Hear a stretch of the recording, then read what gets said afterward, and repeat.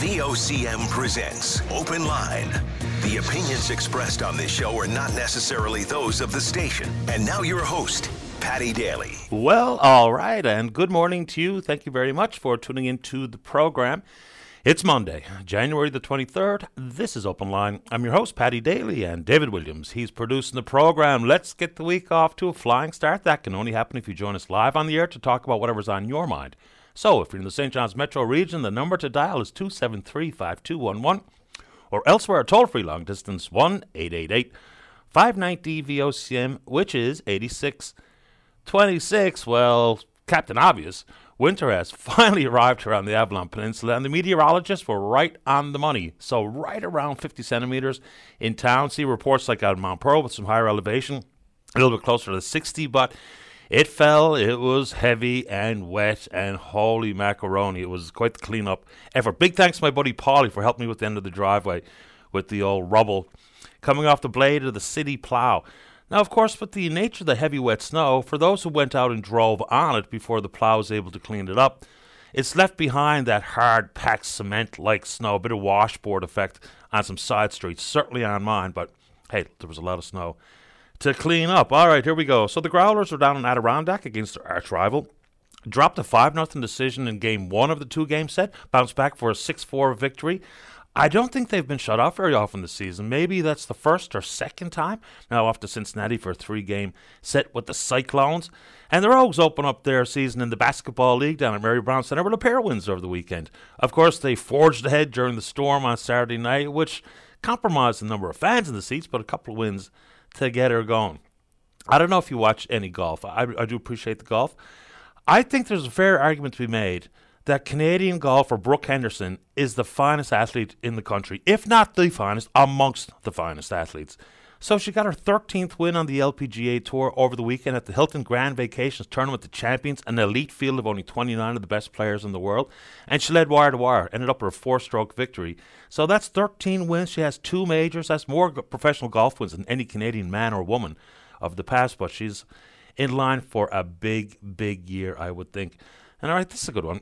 I saw someone complaining that we talk about sports too much on the show. A few minutes to ease into it? Sure, why not? There's only billions of people like sports in the world. So it was today, or this date in history, in 1981, that Mike Bossy, the legend Mike Bossy, became the second ever NHLer to score 50 goals in 50 games. And the reference to 50-50 is the first 50 games of the season. Many players have done it in a 50-game body during the season, but it's 50-50 generally from Game 1 through Game 50. So Bossy was preceded by, of course, the Rocket, Maurice Richard, did it back in 1944-45. There was only a 50-game schedule. He scored 50 goals. Following Bossy, Gretzky did it 3 times, Lemieux did it once, and Brett Hull did it twice. And then there's, of course, a bunch of near misses therein as well. A couple of interesting notes. You know, with the advent of how much we rely on the keyboard, our phone, and whether it be a keyboard for your PC or your laptop or your tablet or whatever, what's really been jeopardized, I think spelling. I think most people admit spelling, have the reliance on autocorrect is kind of taken away some people's need to be focused in on how words are properly spelled, and also handwriting. I admit freely, my handwriting is atrocious. And obviously we don't get their handwriting from our parents because both my mom and dad have beautiful handwriting, and mine is literally almost indecipherable sometimes. But today's National Handwriting Day. It was established back in 1977 to reflect on John Hancock's birthday, one of the most famous signatures of all time. And people still say to this day, you want to add your John Hancock to this document? So it's National Handwriting Day today, and mine, again, really bad. Last one on this date in 1986. The Rock and Roll Hall of Fame inducted its very first class, and of course the Rock and Roll Hall of Fame is in Cleveland. Get a load of the first inductees. Chuck Berry, Elvis Presley, James Brown, Ray Charles, Fats Domino, the Everly Brothers, Buddy Holly, and Jerry Lee Lewis. Whew, there you go. All right, and we should have a Provincial Music Hall of Fame right here in this province, shouldn't we? I mean, all the fantastic achievements and exploits of our artists. Okay, let's keep going. So this morning at 10 a.m., and there's apparently going to be a briefing beforehand with the Premier and Minister Davis talking about what came to bear last Friday at 12 noon when some 100 paramedics and ambulance workers being represented by the Teamsters Local 855 withdrew their services in full. Now, they had planned to go to a work-to-rule phase initially, but given what they thought were completely unfair antics on behalf of the employer, Bob Fewer, they decided that's it. So 100 of these ambulance workers or paramedics off the roads, 35 ambulances off the roads, impacting some 7 different communities. I admit freely, over the weekend, that crossed my mind several times. And I'm sure if you're living in one of those communities impacted, whether it be Fogo Island or Trepassey or otherwise, you felt the same way. I mean, just imagine the worry associated with calling 911 to come up with nothing. And then even when the regional health authority said, well, they have the ability to activate their own resources, nobody really knew what that meant, including Hubert Daw at the Teamsters Local, including me and many. Because if we've been talking about a shortage of paramedics and the fact that they're leaving the province and having a hard time to backfill them or replace them, we didn't have any back pocket paramedics kicking around, so I'm not really sure what the RHAs were getting at on that front. So back into debate legislation that would include these private sector ambulance operators into essential services legislation, because right now they're only governed by the Labour Relations Act. A few things. So I don't think it's unfair when you hear from interim leader of the PCs, David Brazil, saying that it's the inaction of government that does play a role in how we found ourselves in this circumstance. And this is completely unmanageable. Whether this is an emergency or an exceptional situation, I'll leave it to you to provide your own adjective or descriptor. But this is a problem. I would anticipate it'll make it through the House of Assembly this morning in some form. No comments coming from the Teamsters at this moment in time until they get to read the actual wording of the legislation. But it just stands to reason that they are essential. Because if the public sector, the regional health authority ambulance operators are essential, then how could any other group not represented by Eastern Health or Central Western or Labrador Grenfell, how could they be any different? They provide the exact same critically important first responder service. So we'll see what that means for the future. There is some thought, it feels like being legislated back to work. We'll see if it includes the immediacy of binding arbitration. Both sides present their case to the arbitrator and back on the roads they go. But this is an important piece of business. You know, again, it seems fair to say that because the paramedic and ambulatory service, air and ground, have been talking about these problems for years, and now we find ourselves at a full withdrawal of service. So, you know, when the government gets involved in job action, whether it be lockouts or strikes, it's always a little bit of a tricky path. But the government in this case subsidized the private operations there of fewer, some $7.7 million a year. Doesn't include mileage or some other patient fees, but that's a lot of government money in, so they belong in this conversation. So we'll see what becomes of it. So they're heading into the House of Assembly for what they're calling an emergency debate at 10 a.m. this morning. So you want to chime in on it, we can do it. There's some conversation that there's another union representing ambulance operators, paramedics, that encouraged them to take on calls in some of these communities that were left without service as of noon past Friday. You know, given all the talk about replacement workers, or as some people like to call them, scabs, that's an interesting turn of events. We're trying to confirm it, and away we go. And on that healthcare front, and of course there's no shortage to the issues we can discuss regarding healthcare delivery in the province or around the country, but the federal Liberals are at a 3-day retreat now before the Parliament reopens, the House of Commons reopens. Healthcare top of the agenda. And of course, it's long been the case where they kind of shrug their shoulders and say it's provincial jurisdiction. The big part of the conversation regarding the federal Liberals is simply the amount of money being transferred to the provinces in the form of a healthcare transfer dollar. When I think they have a bigger role to play, but anyway, we'll see what comes from that 3-day retreat, cabinet shake-up, or what have you. Anyway, if that's of interest to you, you know what to do. All right, so the heavy snow absolutely played a role in some power outages on the northeast Avalon over the weekend. The snow brought down some power lines. But of course, it's much easier access for the folks at Newfoundland Power to go in there and do the repairs. Very much unlike some of the 3 sections that saw transmission lines downed since mid-December, and that's the transmission coming from Muskrat Falls, notably in the Long Range Mountains. So the worst part of all of this is they're not even really sure exactly what caused it. Is it just the case of the adverse weather conditions, ice on the power lines, or heavy snow? Or is there a failure of the rigging device they call the turnbuckle? And every 20 towers, there was 4 of these turnbuckles down to the ground to secure the tower. These problems have persisted from the day one of the type of towers be constructed, the footing there underneath, and then even the transmission wires initially selected. But to not even know why, I think is a reason for concern. We talk about easier access for Newfoundland Power here if it's, say, for instance, in Conception Bay South or Mount Pearl or Town or wherever. But when you've got to go in tens or dozens of kilometers, have a contractor clear the road, and even a couple of weeks after some of these problems were first discovered, before they were repaired, and now we're not even really sure what we're repairing and why. So I don't think this is a subject that can go by the wayside. I think it's a massive one. And couple into it, read a bunch of stories from the national media this weekend regarding the pending expiration of the 2041 contract at the Upper Churchill. Premier Furey says he's in some form prepared, and these discussions not only have already taken place, but you can feel it from Legault in Quebec. They're ramping up their preparations for these negotiations. There's been 2 panels struck to discuss or to evaluate what 2041 really means and some options for this province, because whether people like or trust, hate, loathe the province of Quebec and or Hydro-Quebec, negotiations with them are absolutely unavoidable on this front. They have a 35% ownership stake in the Upper Churchill regardless. So we'll see what that brings. But anyway, I think that's a big one. Maybe I'm just hyper-focused on it. Because people think 2041, wow, our troubles are solved, when I'm not so sure that's the case. All right, sticking with the snow for a second. We're actually trying to make some time with Chris Lacey. He's the chair of the Cairns Quest Board. Of course, that's the 3,000-kilometer endurance snowmobile race up in Labrador. It's been on hiatus throughout the pandemic, but they're coming back for the first time in 3 years. The reason I bring it up is they're doing a volunteer blitz. They need a lot of volunteers, and hopefully Chris can paint a picture as to the type of volunteers they need. But you've got teams coming from around the world. So teams are made up of 4 or 5 people. It can cost them up to $40,000 to participate in Cairns Quest.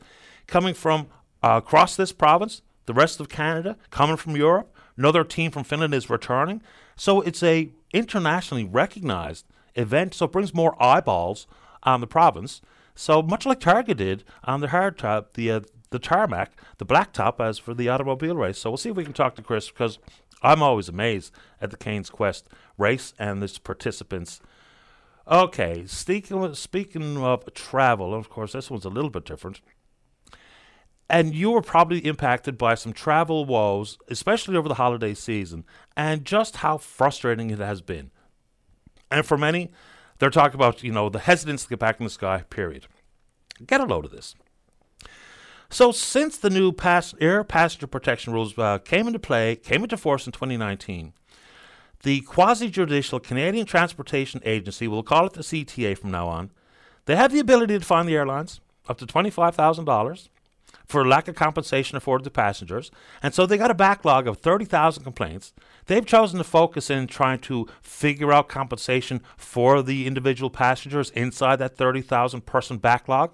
But what they have not done is levy a single fine against the airlines. I mean, we talk about enforcement and accountability. If the airlines know that they're not going to be fined, then they know they can take their time and just let the backlog continue on under the control or the auspices of the CTA and not getting any fines at all. I mean, it's the crux of it, isn't it?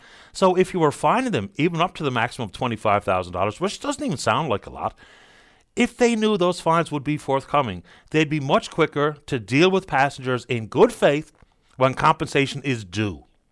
But they haven't been taken to task, so consequently, we are where we are. Now, I think there's a fair debate to be had about whether or not $25,000 is enough, but what is CTA doing? I mean, as they say, you got one job. And so they have indeed levied fines aimed at the airlines, totaling just over $171,000 since 2019, but none of those because of the lack of compensation flowing to passengers. Anyway, and if you have any idea about the RNC investigation into a string of fires here in the recent past, so you've heard it, the ticket booth down at King George V was lit on fire. Then there was 2 more fires, shed fires, Empire Avenue between Rennie's Mill Road and Kingsbridge Road. So they have seen a man, they think between his 30s and 40s, fleeing the scene. If you've got any information and or some camera footage that can be of help to the RNC, let's see if we can catch this person who may indeed be an arsonist. Okay. Last one. How are we doing on the phone there this morning, Dave? All right, just a very quick one before we go. We have talked about, and I might be in the majority, I'm not even sure, of the pathway to $10 a day daycare which I think is an excellent idea. And again, I don't have children that need daycare, so it's not aimed at me. But up at the Happy Valley Goose Bay YMCA, they're looking like it might be, hopefully temporarily, but to close their doors, there's 60 kid placement inside their daycare offerings. There's 4 other opportunities up in Happy Valley Goose Bay for daycare, but there's either a 2-year wait list at one and no spaces at the other. And on the base, of course, you have to have a working relationship on the base at CNA, the College of North Atlantic. You have to be a student. So this becomes a massive problem. They point directly at just the number of early childhood educators. Not only the fact they can't find an administrator at this moment, because whoever holds that job now, they're leaving at the end of their contract, but they've had somewhere in the neighborhood of 15 staff members come and go just in the last couple of years at that particular daycare.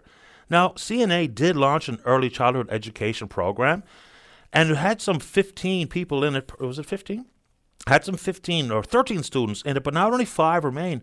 You know, some of that's about the rate of pay, the burnout, and I would think the pressures on early childhood educators. So it's fine to talk about $10 a day, which is going to be very helpful for young families and absolutely contribute to whether or not they're going to want to stay in one area or another, because daycare costs can be quite punitive, more than your mortgage if you have a couple or 3 kids in daycare.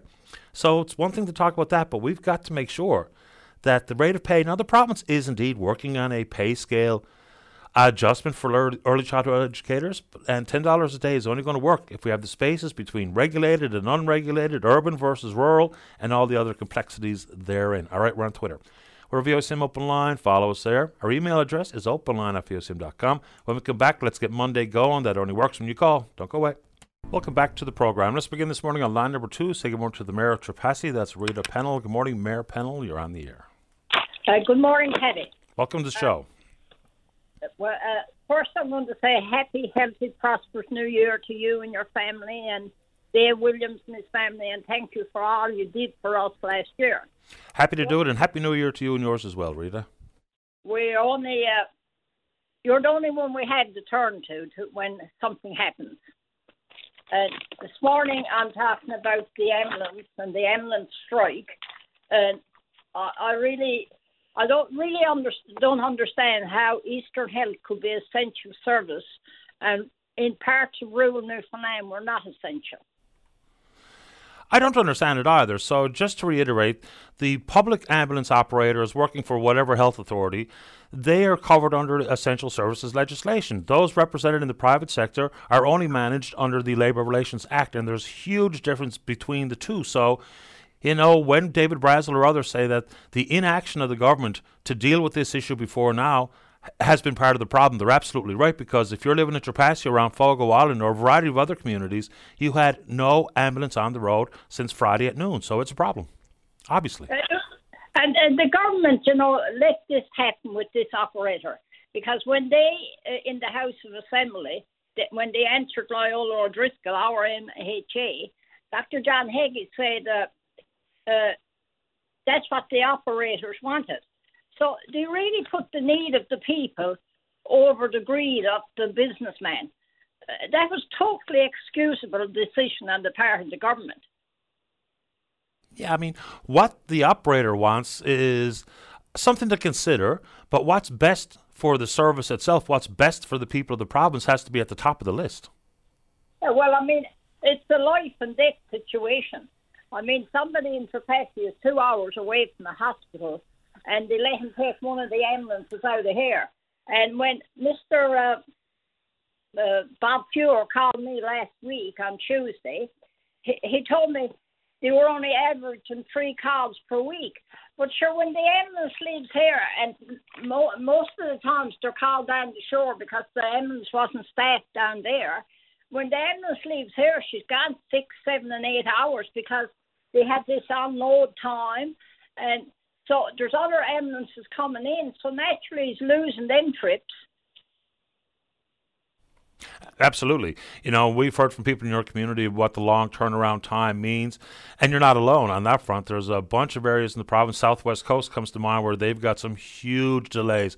Once the paramedics pick up one patient, it could be minimum of 6 hours before they're able to get back to their community to answer another call. So, yeah.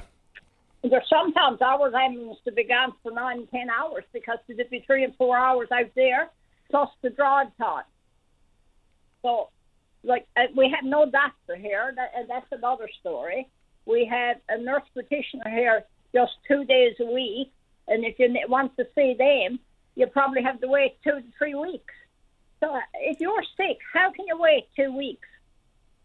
You can't, is the short answer. I'm curious to hear what happens in the House today, how the legislation is written, how the opposition parties and independent members react to it, any debate that takes place. I'd like to actually be sitting in on it this morning because I think this is a big one. So it's hard to know how to judge it prior, but I do think it's going to be fascinating to watch this long overdue debate take place, and hopefully it can be settled in short order, and obviously it needs to be done right, because I think you're going to see a little bit of grandstanding over there today. Now, who that's going to be that's trying to grab some spotlight, I guess we'll all find out at the same time. I would love to be there. But the one thing I can't understand about this is, if me and you are in school and we do the same thing, you're trained the same as I am, and I go to work in Trapassi and you go to work in St. John's, why should you be paid more than me? We're both doing the same work. We're both trained the same. I agree. This has been something that, I've been talking about in this program for a number of years based on complaints I hear directly from the paramedics, whether they work in the Regional Health Authority or for Fures or for Smiths or whoever else across the province. It just doesn't make much sense that we've got a vastly different landscape simply because you work for Eastern Health versus work for Bob Fure. So it's got to get settled, and I'm glad they're attempting to do that today. And now what that's going to look like, I'm not really sure, but I appreciate the time. Anything else you want to say this morning, Mayor Pennell? No, I'm not sure how it works, but if Fures have a contract and is paid a subsidy to take care of people in a certain area of the province, I can't see how they can haul out of here in 180 days. Me neither. I appreciate the time this morning, Mayor Pennell. We'll all stay tuned to the House of Assembly today. And thank you so much. My pleasure. Take care. Bye. Okay, bye-bye. Let's keep rolling here. Let's go to line number 7. Caller, you're on the air. Hello. Hello. Yes, sir. First time I've called. Welcome. So I'm a little bit nervous. I wanted to talk about the recovery center at Pleasantville. Okay. It's a detox facility for addicts, whether it be alcohol or opioids or anything like that. The funny thing is, there's no one can get in. Like, I know people that have been trying to get in for weeks, and it's a life or death thing for them. Yeah, one of the key things is a withdrawal maintenance program they have there. Now, I know that there's 19 beds at the recovery center, so is the inability to get in simply because every bed is full or occupied? No. So what is it? What's going on? I know for a fact through a staff member, I'm not going to say any names, of course. Okay. There's usually as many staff as patients. So now, I don't know. If they have 19 beds, they have maybe a half a dozen patients, 7 patients, maybe 8, I've been told. So I'm not quite sure. You know, when people call there, they say, oh, there's no beds available. I'm sorry. You have to call back. And I've lost friends who have called in, and there are beds sorry. Okay. There are beds available, but yet they get told, sorry, there's no beds available.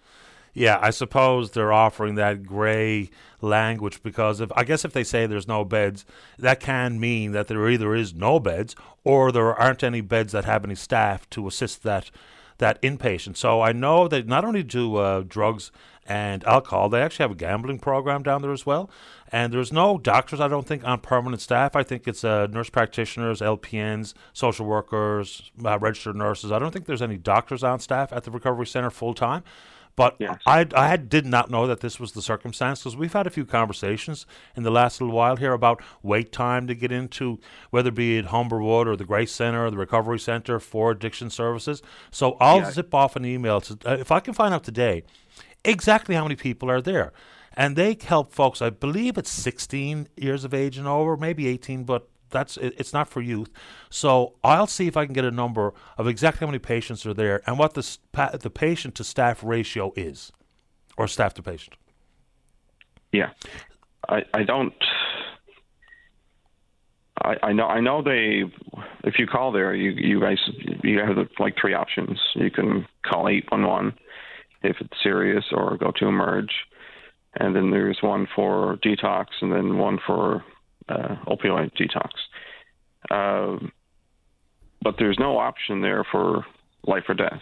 Like, no one can get from that point in time of not getting a bed to having to go out and continue using. And not to pry into your own personal business, because if you don't want to answer, please don't. So is this surrounding you personally? Are you in need of a bed, or are you speaking on behalf of someone you know, a friend or a family member, or what have you? Yes, I'm speaking on behalf of actually a lot of people. And just describe, give us an individual example of what it means to finally realize that you want to go and get the help and unable to get it. Just tell us how that's playing out for just one person that, might be at the top of your pile for someone you're so concerned about. Well, just one example. A really good friend of mine finally realized that he needed serious help. This was life or death. And he reached out, and he's been reaching out now for 3 weeks. No bed, no bed, no bed. And as a result, still using? Yes. So is he going to be alive tomorrow? I don't know. So when we're talking using, in this circumstance, are we talking about an opioid, for instance? Yes. Okay. And again, personal questions are very tricky. Knowing that you have a group of people that you know, whether or not you consider them friends or part of your social circle, directly or indirectly, do they have the conversation about harm reduction inside their group? For instance, with naloxone kits on hand and things that might be the difference between life and death? I'm not too sure. Like, I don't think I know them as a group. Like, there's individuals that, they don't know each other type thing, but I know them, personally. Okay. But, yeah, I've provided many naloxone kits. Some may not be, an opiate addict. Some may be an alcoholic. Which, of course, has its own distinct treatment available. But I would, having a naloxone kit is not about enabling. Having a naloxone kit is because for so many people taking some of these illicit drugs, you really don't know exactly what you're taking. And some of them can not only be highly addictive, but particularly dangerous. So having one of these kits, I think, is just a smart thing to do, whether it be as an individual recognizing your own problems and especially your friends or whoever that you get high with, to have that conversation, I think, can spare some tragic outcomes. What I'm going to do, caller, is I'm going to send an email to someone, not at the recovery center, but someone above them in management, to see if I can get some very specific numbers, because that will be helpful. Yeah. See, the issue is most of these people, they use by themselves. Yeah. So an naloxone kit is basically useless. It is. There's no question. If you find yourself in an overdose situation, it's highly unlikely you're going to be able to administer something. Yeah, exactly. That's right. I understand. So, they keep handing these out like it's going to be a cure, but it's not going to be a cure. No, it's not a cure at all. It's hopefully simply to reverse some of the medical circumstance, for instance, with fentanyl or any overdose, regardless of what the component is. Yeah, terrible stuff. Let me see what I can find out. But I'm glad that you brought it to our attention this morning because, look, I've said many times in the past, once you realize you need help, the help has got to be there. Because, anyway, I'll give you the final word. Go ahead. Okay, yeah. And something else, Their last resort is emergency. The treatment they get at emergency is disgusting. They don't even get treated like actual human beings. What happens? What are the stories you've heard? Go home. Sorry, we can't help you. No, we can't give you anything. Obviously, they're not going to, give you anything. I mean, I understand that part of it. But basically, they just have to wait for 6, 7, 8 hours and then get told to go home. And good luck with it all. Here's a few numbers you may call. One, the recovery center, which is in essence useless. You can go to the Waterford, maybe. And of course, at this point, you have to present to Sinclair's, and there's also going to be some diversion for people to have to present at the emergency room at the Health Sciences Center. So that confusion is also not helping at all. Yeah, there's a huge gap there. There's a communication gap, and I don't think anyone's truly talking about it.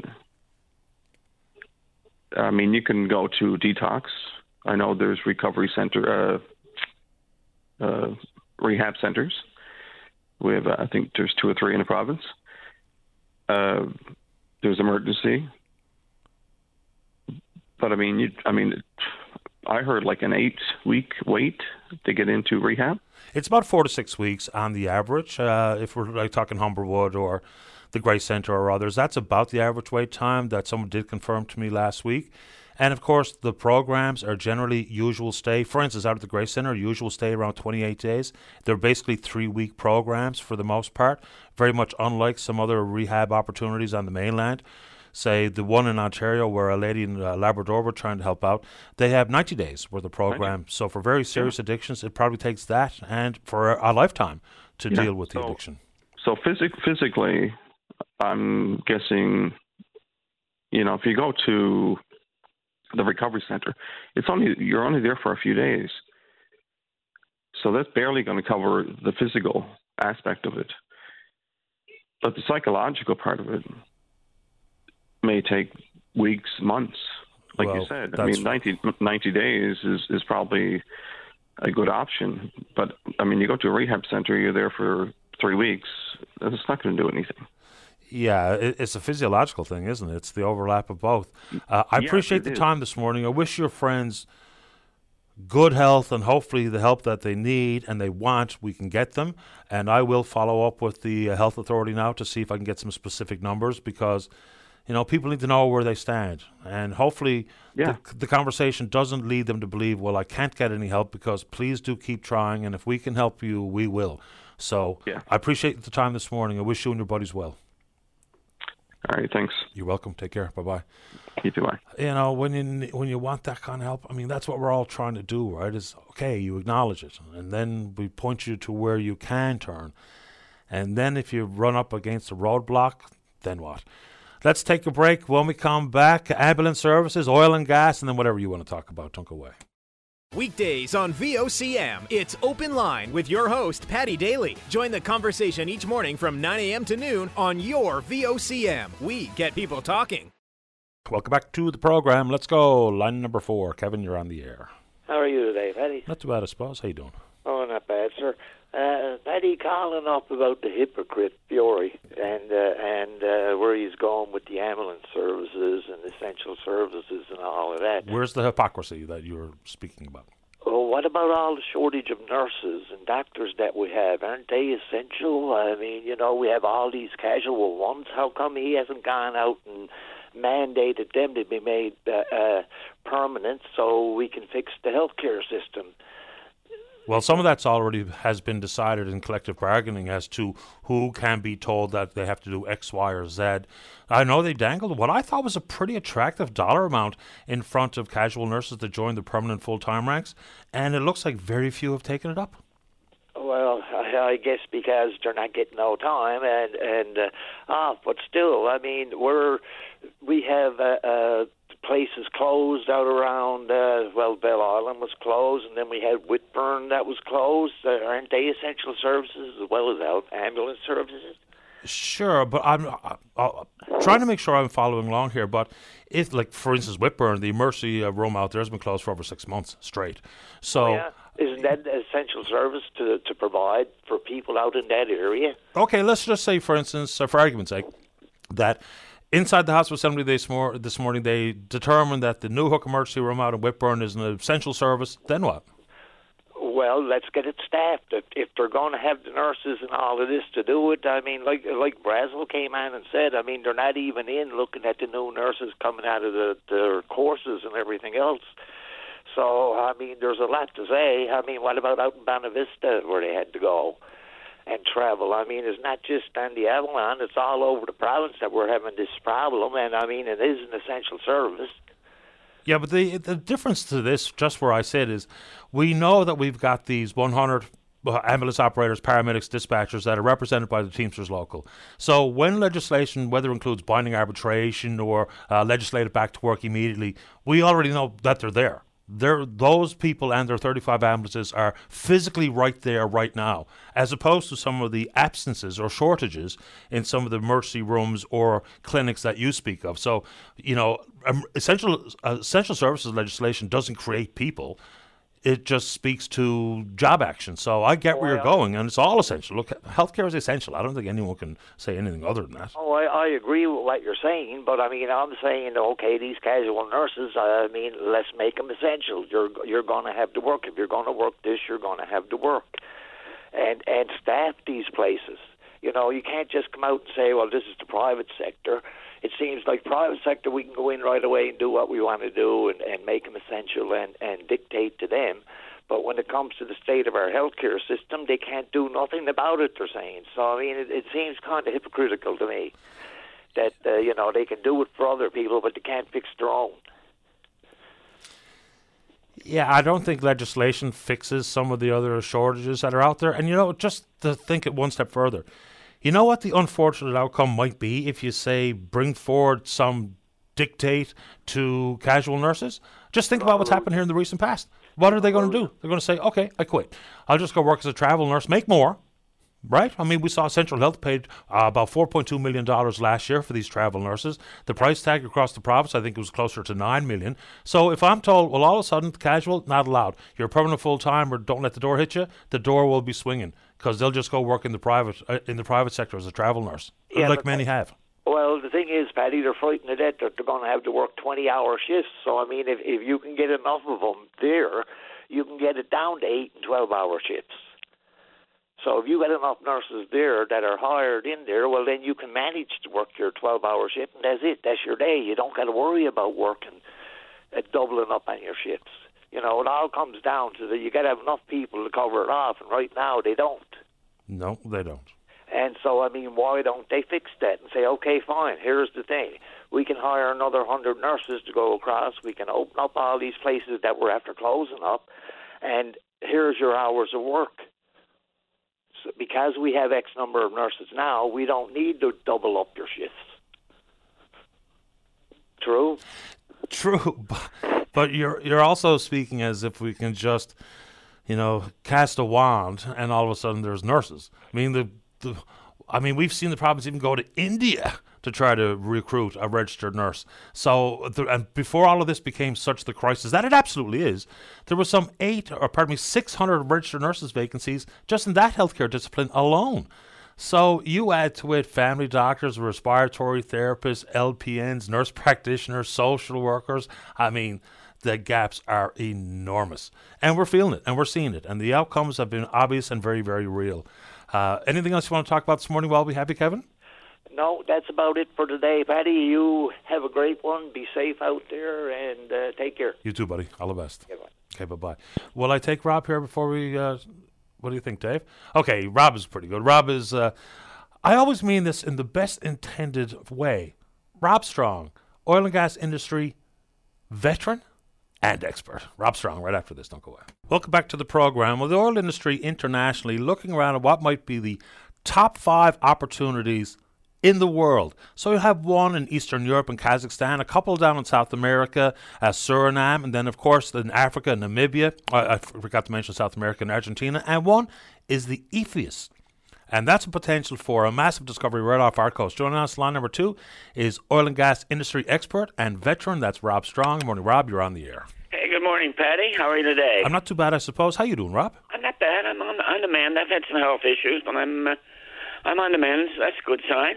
That is a good sign, and I did hear about your health concerns, so I'm glad to hear you on the show this morning and telling us you're on the mend, so that's great news. Good. Patty, yes, with respect to your lead in there on the Ephesus well, it's quite interesting, quite exciting, because BP, as you know, is probably they're active in 80 different countries, so it's first-class operator, and their partners are two companies that have never been here before. One is called Hess, and the other one's called Noble Energy. And collectively, they bid $425 million several years ago for the rights to drill in a couple blocks of acreage in the Orphan Basin. There's 4 blocks, actually.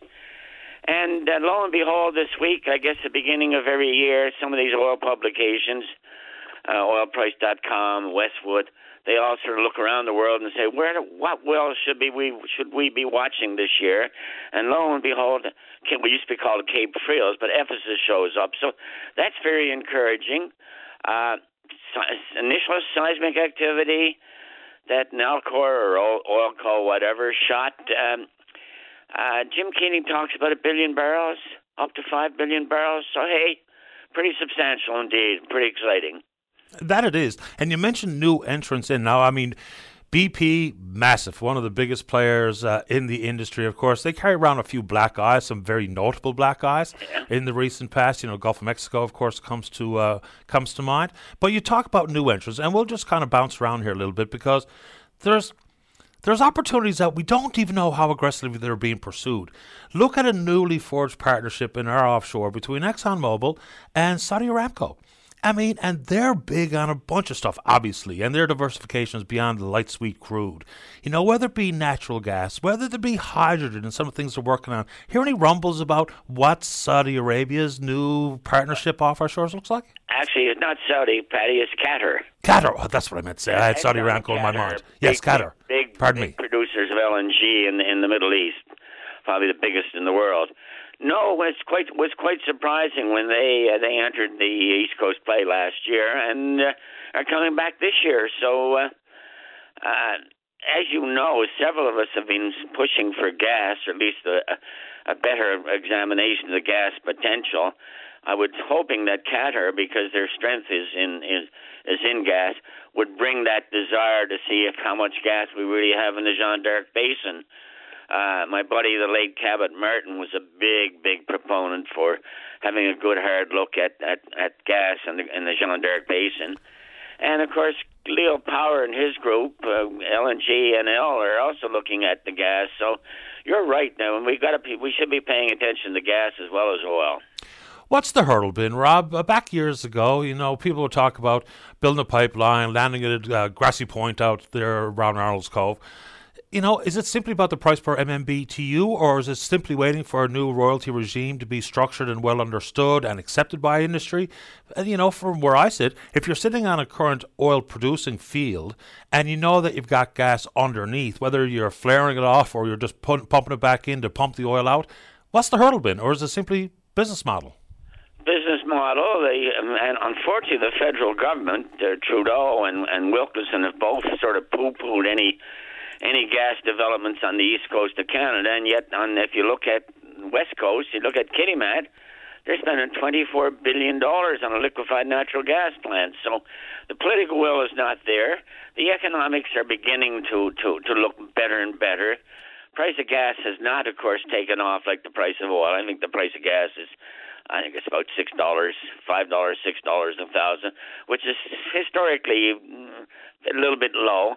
But price of gas, because of course what's going on in the Ukraine, the Russians pipeline into Western Europe, so the price of gas is going up and the demand is going up. But why we as an industry or we as a province, because I can't speak myself, but why collectively we're not doing more for gas evaluation, I really don't know. It's a shame, because people don't realize that with every barrel of oil that comes out of the ground, there's a fair bit of associated gas, whereby we only have one pure gas well in the Jeanne d'Arc Basin.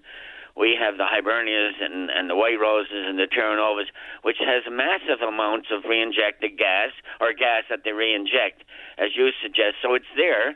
Can the gas reinjection be replaced by water injection, and therefore bring the gas ashore, liquefy it, and send it over to Europe? I don't know.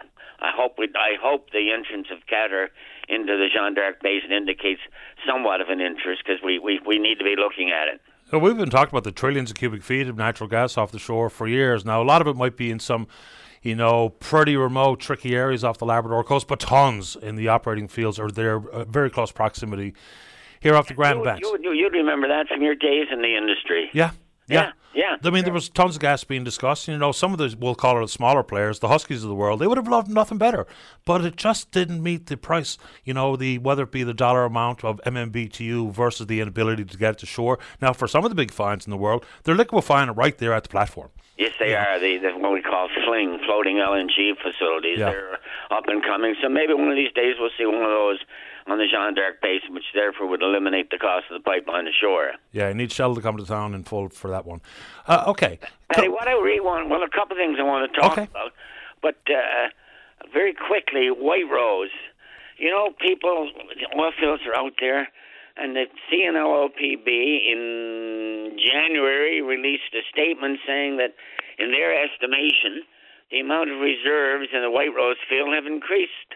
And the field will now, instead of shutting down in 2032, will now shut down in 2038. So that's 6 additional years. So that's 6 additional years of employment on the rig, employment of supply boats, employment of helicopters, employment of supply bays, blah, blah, blah, blah. So that's pretty significant to be able to add 6 years to an oil field that's been producing now for about 15. Yeah, that's about 200 million barrels. And I suppose that's the reason why Cenovus is making any move.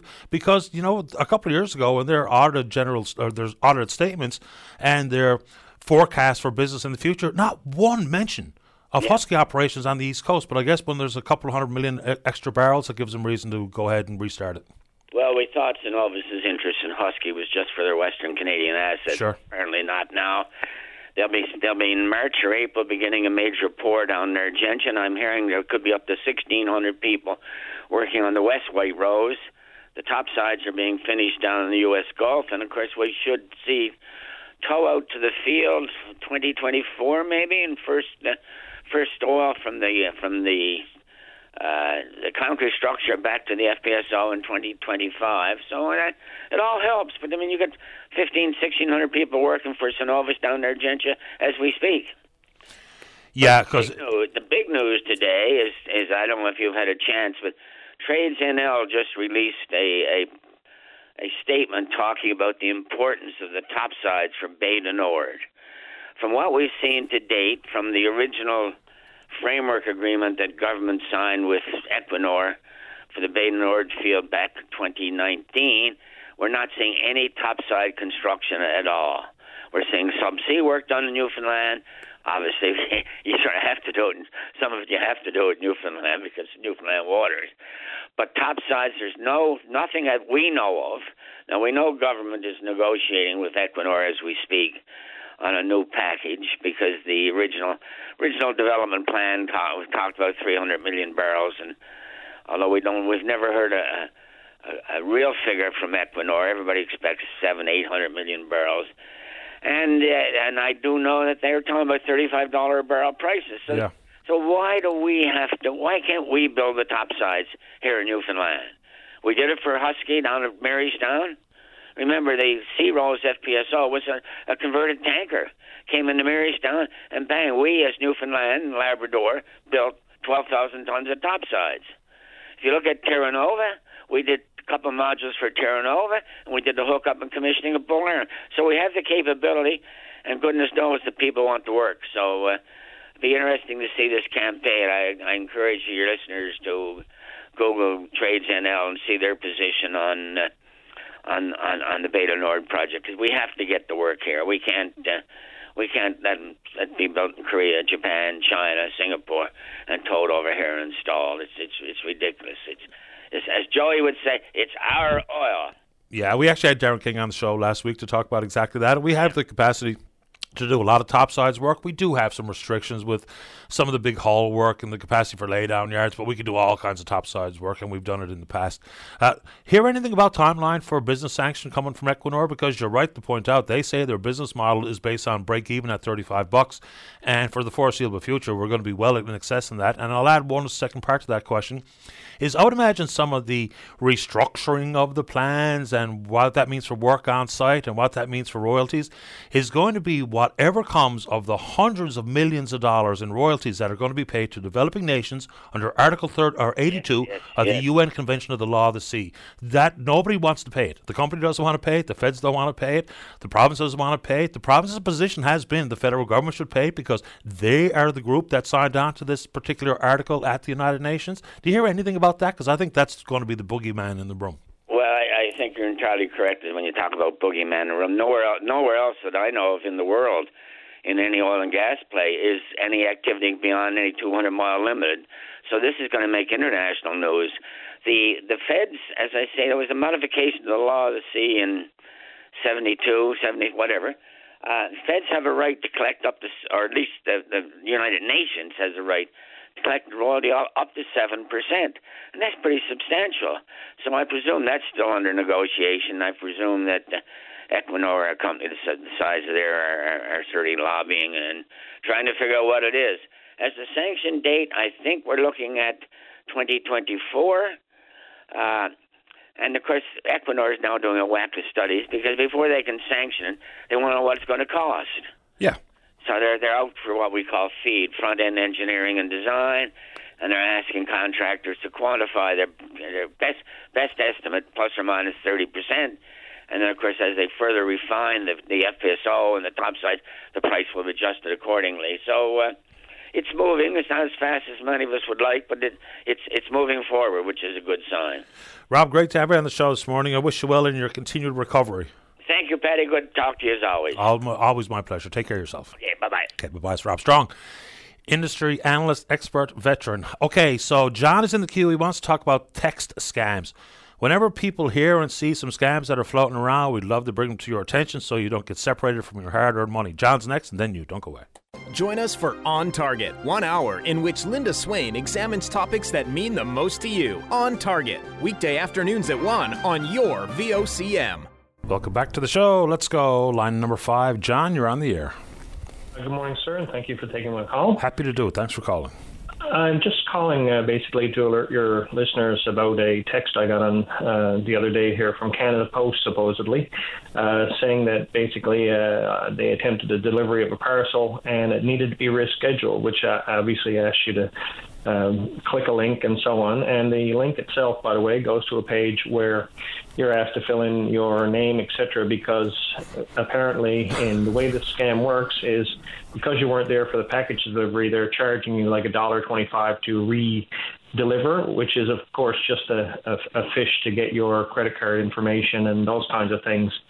And I know a lot of people are doing online shopping, and a lot of seniors, etc., may be out there who may sort of be on that cusp of they use texting and they use the phones, but when they see things like this, might not initially think that this is a phishing kind of action and click the link. And of course, because it's there from Canada Post in French and English and looks very professional, it might be something that somebody might get suckered into. So I just wanted to bring that to your attention, that this is, I did phone Canada Post to alert them of that, and also will phone the anti-fraud sort of agency in Canada to alert them of that. But I wanted to put it out there for people in the province who listen to your show and get their information through this program. You know, they've had great success, the scammers, that is, with making their emails or their texts look so legitimate. Like the emails in particular now are kind of getting at my nerves because they look so absolutely official.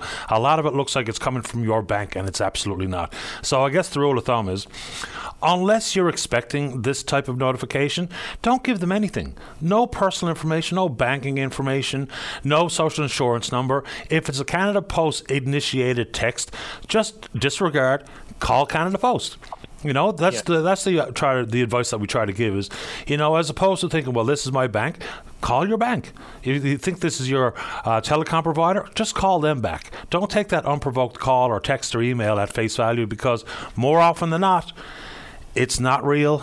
And then the consequences are you can find yourself in a world of hurt, identity theft, or to have your bank account drained or your credit card racked up. So there's lots of big problems that come with this.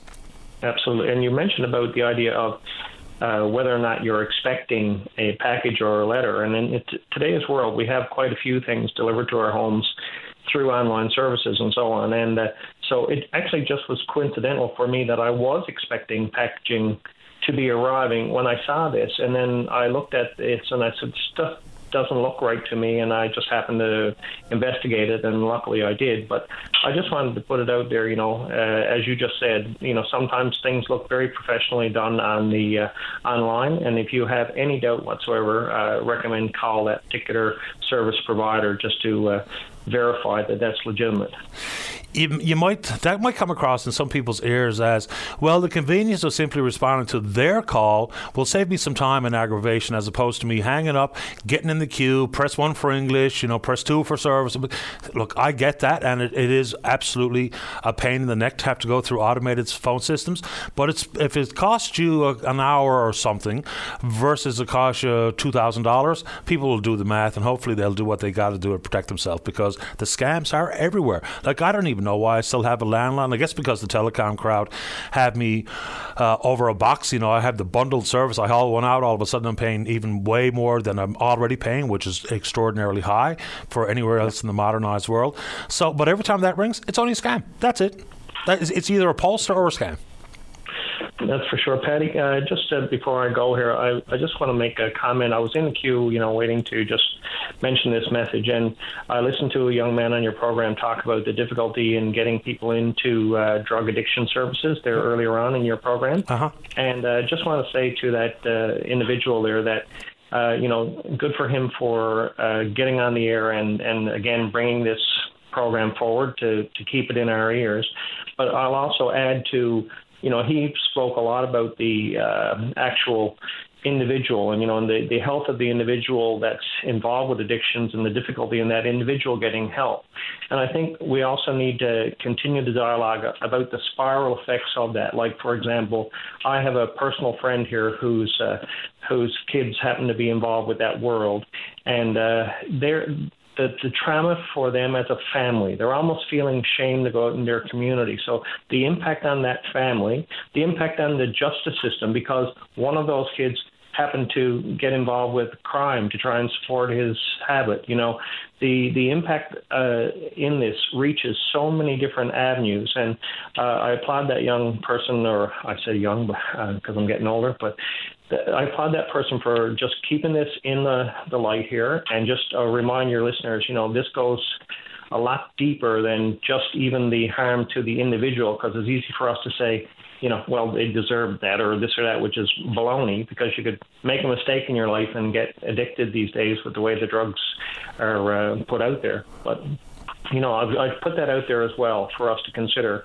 You know, there are a lot of families who are going through this, trying to get help for their kids. They can't get them into this, so they feel like a public shame as if they've done something wrong, which they haven't. And then, of course, sometimes those kids, like I say, they're the ones who are breaking into a home because they need that $100, and it's a need. It's not a, like, I wish I had this. They feel it's a need to go in and will do crime to support that habit, which, you know, again, spirals us into other avenues that are connected to the importance of us having proper addiction care for people available in this city. 100%. Good message. Thanks for this, John. Okay, take care. Have a nice day. You too. Bye-bye. And, you know, I had someone just write an email saying, well, I'm a diabetic with no coverage for my medications, but yet the government will pay for your naloxone kit. You know, I get the concern. Look, I mean, they're adding drugs to the provincial coverage over the years, and maybe not everything that could or should be included to it, you know, outside people's own personal insurance plans that they have. You know, and of course, if it is a diabetes-related medication, we are also talking life and death and serious illness outcomes. But anyway, I'll throw that in there because that emailer wanted me to put it out there. Let's go to line number 2. Kenny, you're on the air. Kenny. Yes. You're on the air, sir. I'm calling from Blue Island. Okay. We've been at our water since yesterday, and they're not going to have a pump in about a week's time. So where's the problem? What's happening? We got no water. Yeah, because of what? Something I don't know about. It's something about the main line, but we got a pump shack down here, but we got no water to our houses. Okay, so we don't know exactly what's going on, but you're told that there's going to be a while, and did you say 2 weeks before there's a solution? They say at least a week until they get a new pump. Okay. And that's a long while, right? A week with no water. Well, it is. Is there any other option available than waiting for a replacement pump? And where's it coming from? Like, is this something that had to be ordered from a long distance, or do we know any more about it, or it's simply the concern you have as a citizen that you're going to be without water for at least a week? Well, there's a pump shack down the road, on number 2 road. Yep. And God knows how many is down there, right? Because it's only so much water you can take at a time. Okay. So, don't know what to do. Well, I wouldn't even really know where to point you for any answers beyond what you got, but I suppose we can drift off an email to the town hall to see if there's a specific issue with it, or what people can anticipate, or where the pump has to come from. Whatever we can do, we'll try to figure it out, Kenny. And we'll talk about it on the show. They said they're going to try to get a pump to do off next week. Right. Like, that's a week with no water. Understood. All right, then. Thank you. I'll see what I can figure out. I'll send him an email, Kenny. All right. Thanks. All the best. Yeah, a week. And, of course, again, there'll be people listening in certain parts of the province saying a week. How about 30 years?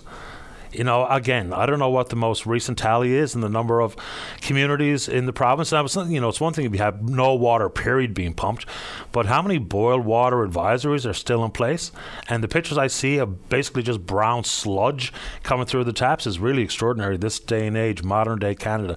Let's take a break. When we come back, we're going to be talking a little Cane's Quest. Chris Lacey, he's the chair of this 3,000-kilometre endurance race, snowmobile race that happens up in Labrador. First time in 3 years, of course, since the pandemic. They haven't been able to do it, but they're going at it, but they need your help. Don't go away. Welcome back to the program. Let's go to line number 7. Say good morning to the chair of Cane's Quest. That's Chris Lacey. Good morning, Chris. You're on the air. Good morning, Patty. How's it going? Great today. Thanks. How about you? I'm doing fantastic. Thanks. So it's been a long time since the snowmobiles were able to hit the Labrador Tundra to take on the 3,000-kilometre endurance race in Labrador. The racers are ready to go, but you still need some help. Yeah, that's right. Like, this race takes a tremendous amount of volunteer effort to put off. It's over 500, in fact, and we wouldn't be able to do it without the tremendous volunteers and the help of everybody that comes together in this time to make this race happen. So, I mean, like everything else in this world, people will attend it and they'll see the finished product, but of course the effort that goes into the planning or the pre-planning, then the planning, then the execution is monumental. So, in the past, when I guess it's the first time in 3 years that you're doing it, your then cohort of volunteers, some of them have left the area, some of them are simply not interested. Why are you needing to have this volunteer blitz? So we have volunteer blitz every year. Okay. Race story, but it's got to do with, well, one, it helps get the hype up, get the people talking about Cane's Quest and getting all that stuff. And two, you're right, since the pandemic, there has been a lot of people have either relocated or got different careers, and it's time consuming to them to not be able to give the time that they had the last race. And other things, we've gotten new people come to our area, so it's also nice to get them to, I've had many people that have relocated back to Labrador and want to be part of the community and part of this race, and reached out to us, and they've found out through these volunteer blitzes and the Facebook campaigns and stuff we've been putting off. So yeah, it's very helpful to do it, but we do it every year, and it's part of recruitment process for us for volunteers because we need so many. And like I said, it helps get the hype up for the race. So the sleds will be at the start line on March the 4th. What kind of volunteers playing what roles do you need? So depending on what you time, for start line, we need security. We need parking patrol. We need racer lineups. We need people to help put the trackers on the units because that's the day the trackers get installed on the sleds. We need people to help coordinate all the barricades, we use scaffolding for our start and finish line stuff. The media trailer, we need media support for our music and announcements and stuff during the start line. And the list is pretty much endless there from that, and just having everybody being able to keep the flow going, because where it's only a minute between each racer starting off, it's pretty fast paced. It happens in it'll be 38 minutes with the 38 teams, and it happens pretty fast. So it's very important to have a lot of people there to keep the flow going smooth. Need any specialized skill sets, or I guess whatever training and timing is required, you can teach them? Yeah, so we do teach. We offer training lessons. So now volunteer recruitment will be closing in I think it's either the end of this week or the beginning of next week, and then we will start allocating volunteers based on what they put in for interests and or skill sets on their application, and we will divvy them out where we see them fitting best into our business. But also at the same time, many of the volunteers that come back know where they want to be and know how to function. But we will training. Timekeeping is a huge one for us because it has to be so precise and so consistent in order to make sure the time management of the race is correct. And it's a 24 around-the-clock operation, so we have to have volunteers there every hour of every day during the race week.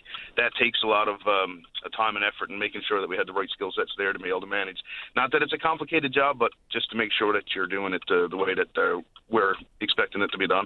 Yeah, because the 4 or 5 person teams, of which there are 37, they're depending on that accuracy for the outcome and the results. So, when we talked about things like Targa over the years, it was community concerns about the noise and the speed and the risks and the dangers and stuff. But, of course, it was also broadcast internationally on Speed Television. You've got teams from across this province, around Canada, parts of Europe, a returning team come from Finland. Talk about the eyeballs on the province aspect of Cain's Quest. The eyeballs, to me, aren't as big as they should be. We've advertised, we've put it out there, but we definitely need more in the marketing and the outreach side of things. But money is tight. It's not something that it's not something that's easy and or cheap to do. I just done a session with Ontario Snowmobile Network there for Snowmobiler TV. So we are getting outreach in different parts of the province, but from a international scope, I'm not sure why we don't get too much there. But we have tried in the past, and we're still trying. But there is some restrictions there when it comes to being able to afford to be able to get out to these people. I wish people would come to us, but we're getting there. I mean, we have ran for many years, but every year this race runs, and to your point, we got people coming from Finland and stuff that it's getting out there. But I wish it was more, but I'm satisfied with where we're going. Are there many such races like Cain's Quest in other parts of the world? The only other one that I know of really that's similar is the Iron Dog, and that's out in Alaska in the United States. It is similar in the sense that it's distance-wise, but the way that it's operated is a lot different. Like we run pretty much 24/7 with just mandatory layovers in certain spots. Other for that, you're running, sometimes you could be up to 24 and 36 hours at a time without a mandatory break. You obviously take breaks if you need to for yourself, but in the Iron Dog, they have set checkpoints, a midway point that they take a break for, and stuff like that. So it's a similar race, but a different aspect of how the race is ran. What does it take to win? Because, it'll have to be the reliability of your unit, all hands playing the same game at the same time. So paint us a picture of a successful recipe for success at Cain's Quest. And I guess good luck. In my opinion, I raced it in 2016, and in my opinion, it's a lot to do with teamwork. Having a good partner, having someone that can make you through the times that are very tough is huge. Having the support at home and the support on the trail is huge, and obviously reliability of the machine is obviously number one because of mechanical failure put you out in a hurry. That's what happened to me. And but the mental part of it for me was one of the hardest things in the world. It's you're driving for endless hours. Your mind plays tricks on you. You're starting to not trust your technology. You're starting to overthink things and scenarios, and your body, you're exhausted, you're weak, you're fatigued, you're hungry. It's hard. There's a lot to it, but I think the biggest thing is having a good partner that can pick you up during your downs and keep you down on the highs and keep you on the straight and narrow, and you can work with each other. And I think that is the key to success, in my opinion. So over 3,000 kilometers, what's a winning time look like?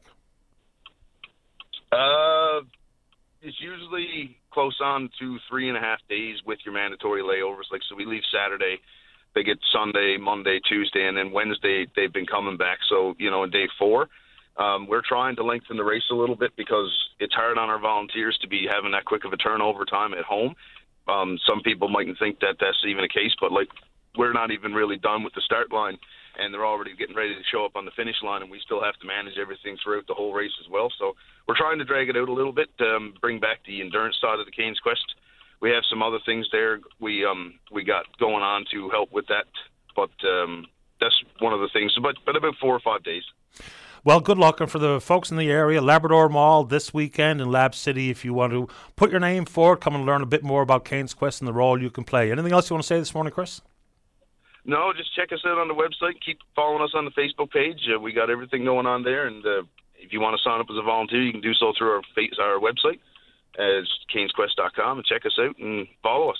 Good to have you on. Good luck. Stay in touch. Thanks, Patty. All the best. You're welcome. Goodbye. That's Chris Lacey. He's the chair of Canes Quest. All right, David, indicating with the number of fingers, which line am I going to here now? And David is suggesting we go to line number 1. Fine. Line number 1, say good morning to the Vice President of St. John's East Rotary. That's Christina Ennis. Good morning, Christina. You're on the air. Good morning, Patty. How are you this Monday morning? Hanging in there. How you doing? Good. Now, I know you mentioned at the top of the show that some folks didn't like to hear lots of sports things. So, unfortunately, I do have some things related to sports to talk about this morning. Oh, don't worry about that. You know, and I do it for a reason. You know, we talk about some of the local achievements, and, you know, a lot of people do like sports as a getaway and or it's one of their own personal hobbies. And there's billions of people on the planet that absolutely love sports. So, you know, you got to pepper it with a bunch of different things as opposed to going straight to the World Economic Forum and vaccines. We could just try to ease into some things and talk about things that are of interest. And some people really love it, me included. Me too. So I have some good news related to sports and fitness and exercise this morning. So first, I want to give a huge thank you to a lot of your listeners who heard me call in about our bike project last summer, where we were looking for used bicycles that we would fix up and redistribute to children, low-income families, and refugees. And after I called the show, we managed to rake in over 300 bikes last summer that went out to many Ukrainian refugees and other clients of the Association for New Canadians, clients of the Gathering Place, a student group who were collecting bikes for folks at their high school.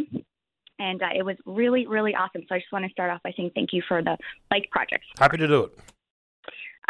So next up, so this is a new initiative for us. So now we're doing a collection for skates and CSA approved helmets.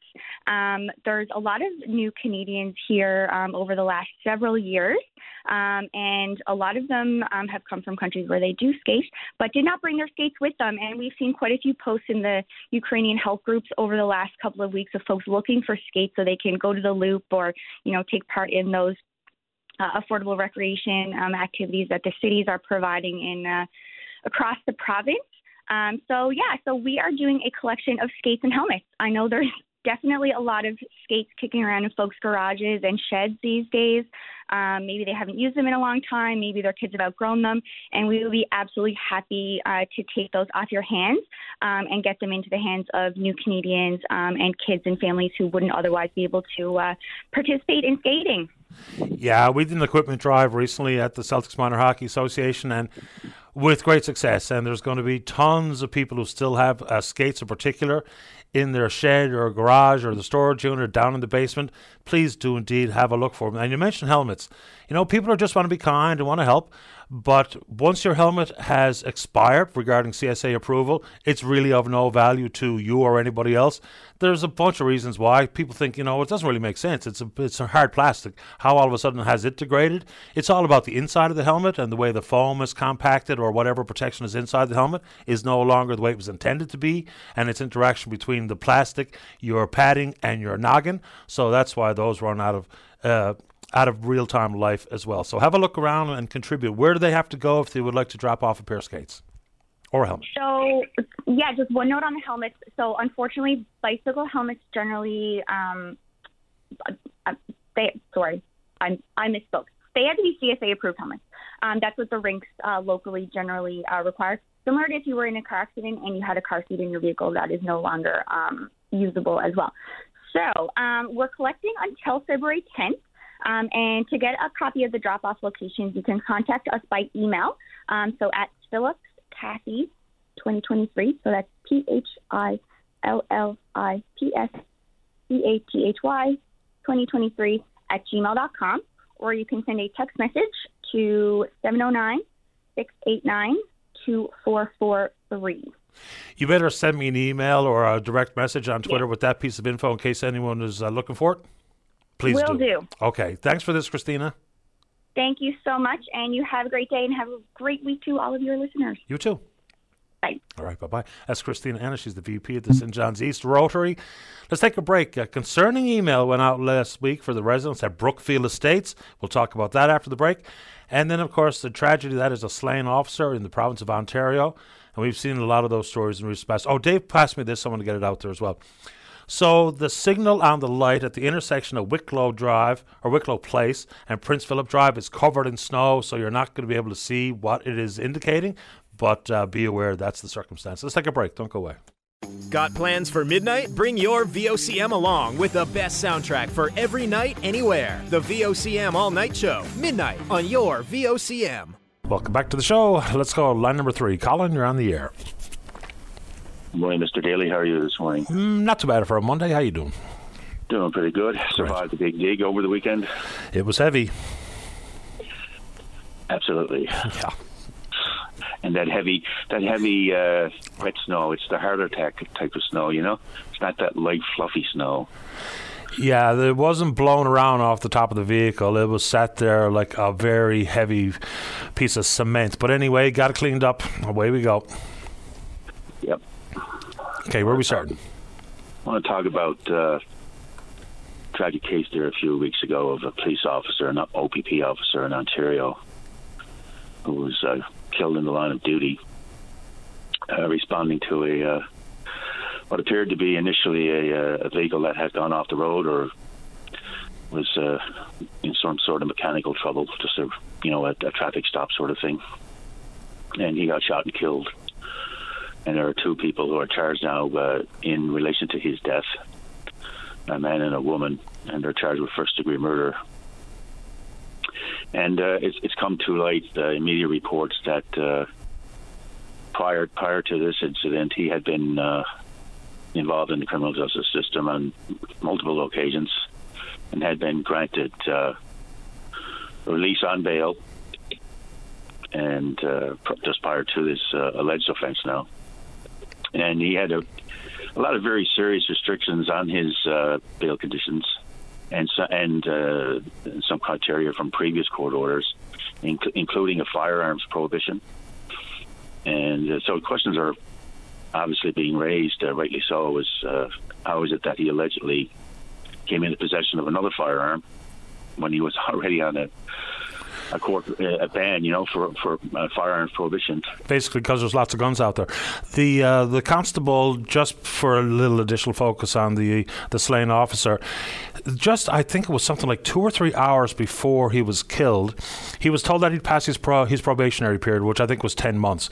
Prior to that, he was a member of the military, Canadian Armed Forces. He was also, I believe, a constable at the provincial legislature at Queen's Park in Ontario. And so, yes, we'll get on to the alleged perpetrators at this moment in time. I mean, there's always going to be questions about bail and who absolutely does pose a danger to the public. And you wonder how it factors in as well the numbers of people sitting in penitentiaries who are on remand and how judges make evaluations about how to add to prison population on bail-related matters. Much akin to being told that there's an order of protection in place. Sometimes, and the inability to hold a firearm or to have a firearm in your possession while you're out on these bails, unless it's enforced day in and day out, which is virtually impossible, it's not what the paper's printed on, and that's how Canadians feel. Yeah, I think a large part of that is correct. A lot of the supervisory positions in the criminal justice system with regard to people who are just charged with offences or people who have been convicted of offences and now are on probation orders or parole or some other form of release. I think those positions are few and far between, and the people who are in those positions are being stretched pretty thin. They're being overworked, and they just can't keep up with the caseloads that they have. But it's a very good point that you make, is that the majority of people who are in prison on remand have not been convicted of anything, right? And the law still presumes you to be innocent of that offence until you either plead guilty or you're found guilty at a trial. And it's important to remember, I think, that the right to bail is a constitutional right guaranteed in the Charter. So you have the right to not be denied reasonable bail without just cause being shown. A lot of the premiers, I think it was last week, it was all 13 premiers, I think, sent a letter to the federal government asking for, among other things, that a reverse onus clause be put into effect in situations like just occurred in Ontario with this police officer, so that people like the accused, in this case, he would be taken into custody and he would have to show at a bail hearing that he should be released rather than the other way around, which is the way it usually is that the Crown has to show cause why you should be detained. Yeah, and I don't think it makes anyone unreasonable to say, well, if there was a concern with how he may indeed use a firearm, then the danger would be clear and present. I don't know the circumstances of everything in that fellow's background, any crimes he's been convicted of or allegations made against him, but the questions surrounding bail, I think, are as complicated as they are fundamental. People have the right to argue, whether it be themselves or their legal representative, for fair and timely bail. And then I just wonder how it does factor in prison populations to eventual court decisions on denying or accepting a certain bail amount or whatever that may be in different circumstances, because we hear these stories a little bit too often. And the one that I think kind of weighs on my mind is orders of protection when we're talking about allegations of domestic violence, because sometimes that just makes it worse. So I think there's a lot to the bail conversation versus what is fundamentally available to me based on the Charter. I think it gets a bit more complicated, and like everything else in criminal justice, it also has a dollop of emotion, which is hard to bleed up because we're not robots. Absolutely, and it is the high-profile cases, and the alleged murder of a police officer in the line of duty. That's going to get national attention no matter where it is in the country. So it's these kinds of cases, I think, that drive public opinion, and a lot of times you get government reacting, not necessarily in this case now, but just in general. A very small number of people or offenders are driving the national debate.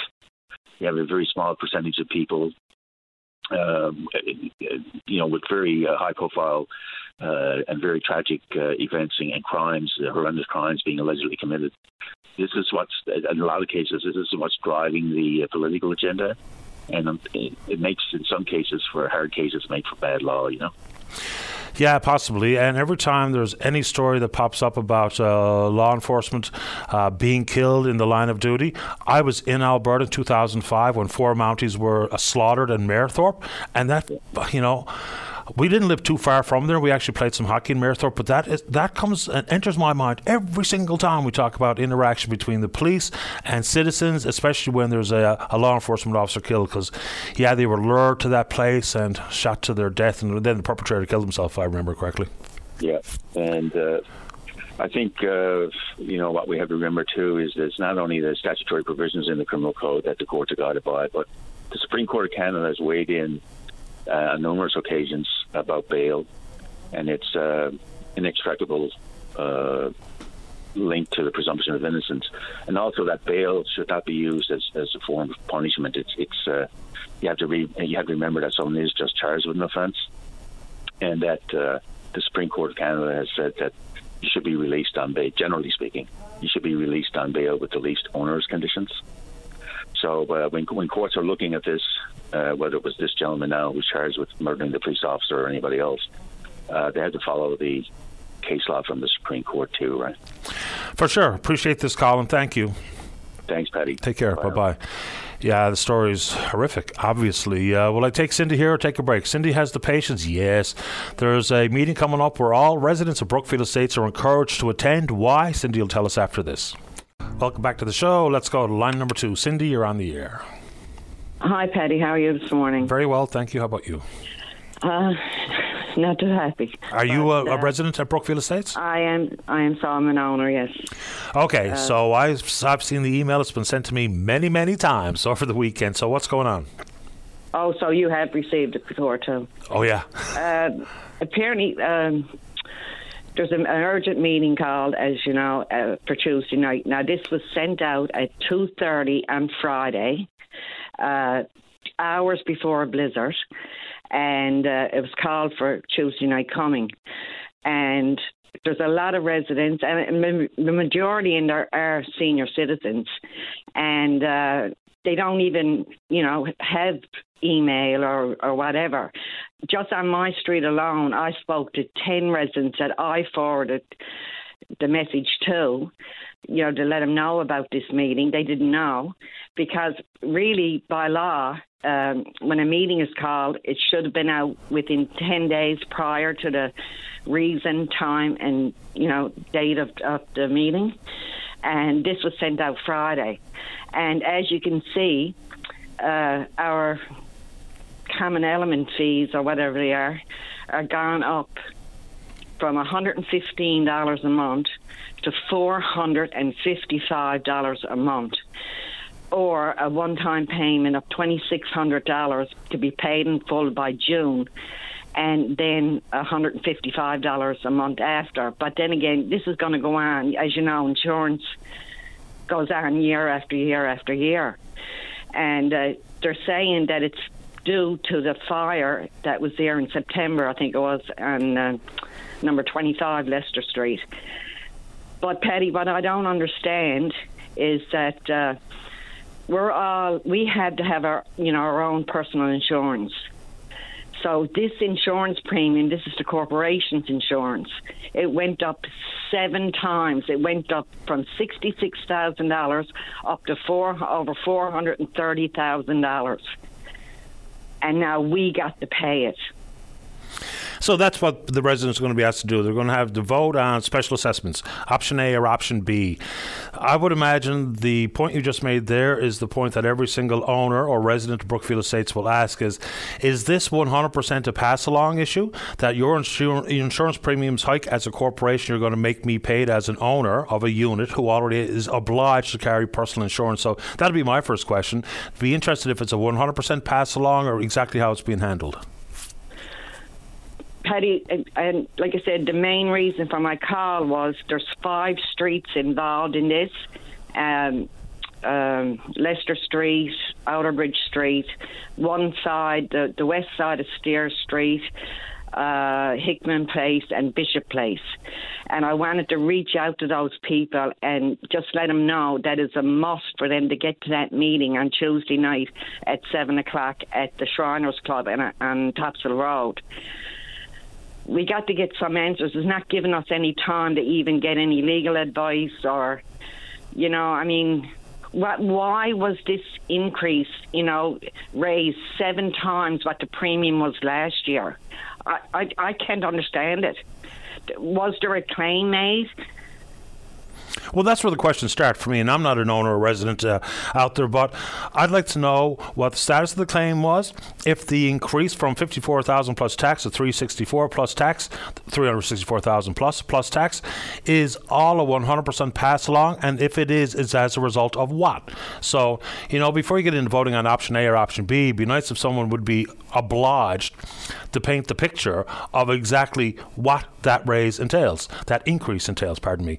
So, yeah, if you're a resident who didn't get an email and you've heard this here now on the program, you can contact me. I can forward it along, a copy of it if you prefer.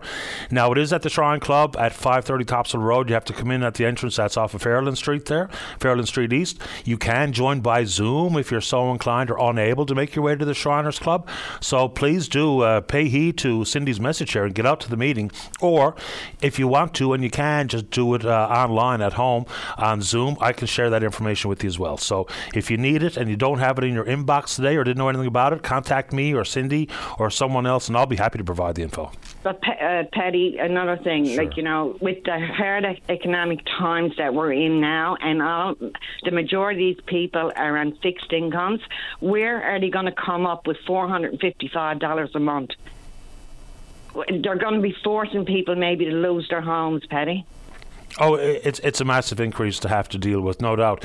And even just the lump sum payment, which, sometimes that comes across as a manageable issue as opposed to try and forecast a monthly increase that's been stated, and it's a big one, all the way up to $445. But a one-time special assessment of $2,600 is a big chunk of change. Yeah, and like I said, if you were to get a notice from your insurance company tomorrow that your automobile insurance went up 7 times, I mean, you'd be gone off your head. Yeah, of course I would. Like, do the insurance companies just don't have the answer to anybody, I guess? I don't know. Well, I don't have a claim on my auto insurance, but my premiums went up, and I know the reasons that I've been told why, but it doesn't make it sit any better in my belly.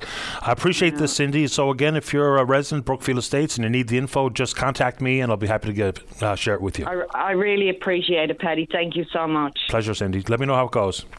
I will, so after the meeting. Okay. All right. Bye. Bye-bye. Let's keep rolling. Line number 4 is good morning to the province's consumer advocate. That's Dennis Brown. Dennis, you're on the air. Good morning, Paddy. Morning to you. I'm calling to discuss the new business in Newfoundland right now is, of course, electric vehicles. And the issue has arisen, who pays for the charging stations and the infrastructure to facilitate that business coming into the province. The utilities have put an application to the board to suggest that ratepayers should pay for the infrastructure costs. We oppose that, and initially the board has agreed with us on that. Electric cars and the business associated with them has nothing to do with the provision of electricity going into people's homes. And why should ratepayers be on the hook for any of these charges? That's the issue. So at what cost and at whose cost should this new infrastructure be paid? Okay, so, this is built under the guise of if you build it, they will come. And whether or not anyone's interested in electric vehicle now or forevermore, that's kind of beside the point, because some people are, and the charging stations are a requirement if people are going to consider buying one. Okay, so if it's not done the way it is now, how do you even craft creating that pot of money? Would it be at the dealer, where as opposed to simply a clerical fee, I got to chip in on the creation or installation of more of these charging systems? Because I heard your point on this one, and I get where you're coming from, but how would it be done any other way? Because even if you just take it out of hydro and just do it as the provincial government as a form of encouragement, just like they dangled money out there for moving from oil to electricity, I don't even know how you go down this path in a different structure. Do you have any ideas? It's not our issue, Paddy. Our issue is rates and how to keep rates affordable for ratepayers and at the lowest possible cost consistent with reliable service. That's all we're interested in. This is a fledgling business. Right now there's about 600 electric vehicles in the province. Comparatively, there are probably in excess of 350,000 vehicles in the province. So just to give you an idea, there's not a lot of business there right now. Nope. If there was business or a business case to be made, private industry would move in, and you get the Irvings or Canadian Tire or whomever to install these charging stations and make money on it. So it's not our job. It's not the job of ratepayers to get involved in this particular business. We have enough on our plates right now to pay for Muskrat Falls and the costs that are associated with Muskrat Falls. Yeah, and I'd like to get into that because there's lots on that particular plate. Yeah, that's another topic, but just to give you an idea, in 2021, the board approved $1.5 million for 10 electric vehicle charging stations. That's for Newfoundland Power, and then they approved 6 electric vehicle charging stations on the island and 3 in Labrador for Hydro at a cost of $1.6 million. So they did that at the time because the federal government was offering grants to the utilities to do that. So once they did that, the utilities came forward and said, well, we're not interested in this business. Certainly Newfoundland Power states they're not interested in it at all, but it's okay for the ratepayers to get involved in that. Well, we've seen that picture played out before in Muskrat Falls. They couldn't get any private industry to do Muskrat Falls, so they came up with the idea the island ratepayers would pay for it. Well, the ratepayers really are not stooges for the utilities. The ratepayers are entitled to low-cost electricity in the residences consistent with reliable service. This is a business extraneous to these needs for ratepayers, and it's up to those who are involved with the business to come up with the answer. But the ratepayers are not the answer. In the world of consumer protection, if you say, for instance, let's let the private sector evaluate whether or not there's a business case for more and more installation of more and more fast charging stations, at that point, are we not necessarily protecting consumer? Additional layer of involvement, and in this case for profit, won't that make it eventually more expensive than it need to be? Newfoundland Power makes the case that once electric vehicles come in vogue for everyone, there will be more money to go around. So there could be an argument made to make electricity rates cheaper. I have yet to see the evidence to suggest that that will ever be the case. There's also going to be some reference to some, and who knows what the federal government and what party will occupy the seat of power in the House of Commons. But there's all kinds of thoughts about more and more, whether it be tax breaks and or those types of incentives and or maybe grandfathering in internal combustion engines somewhere down the line. So at some point, it's going to probably be much like the infrastructure we saw governments pay for. This will be very early stages, because you're right, and there's no argument against the fact that there really isn't a critical mass of electric vehicles, although it is growing. Last one, and then hopefully you can take a breather with us while we go to the news, come back and talk about some of the stories we've seen at Muskrat recently. Let's make this, might be flimsy argument, but I'll throw it out there for your reaction.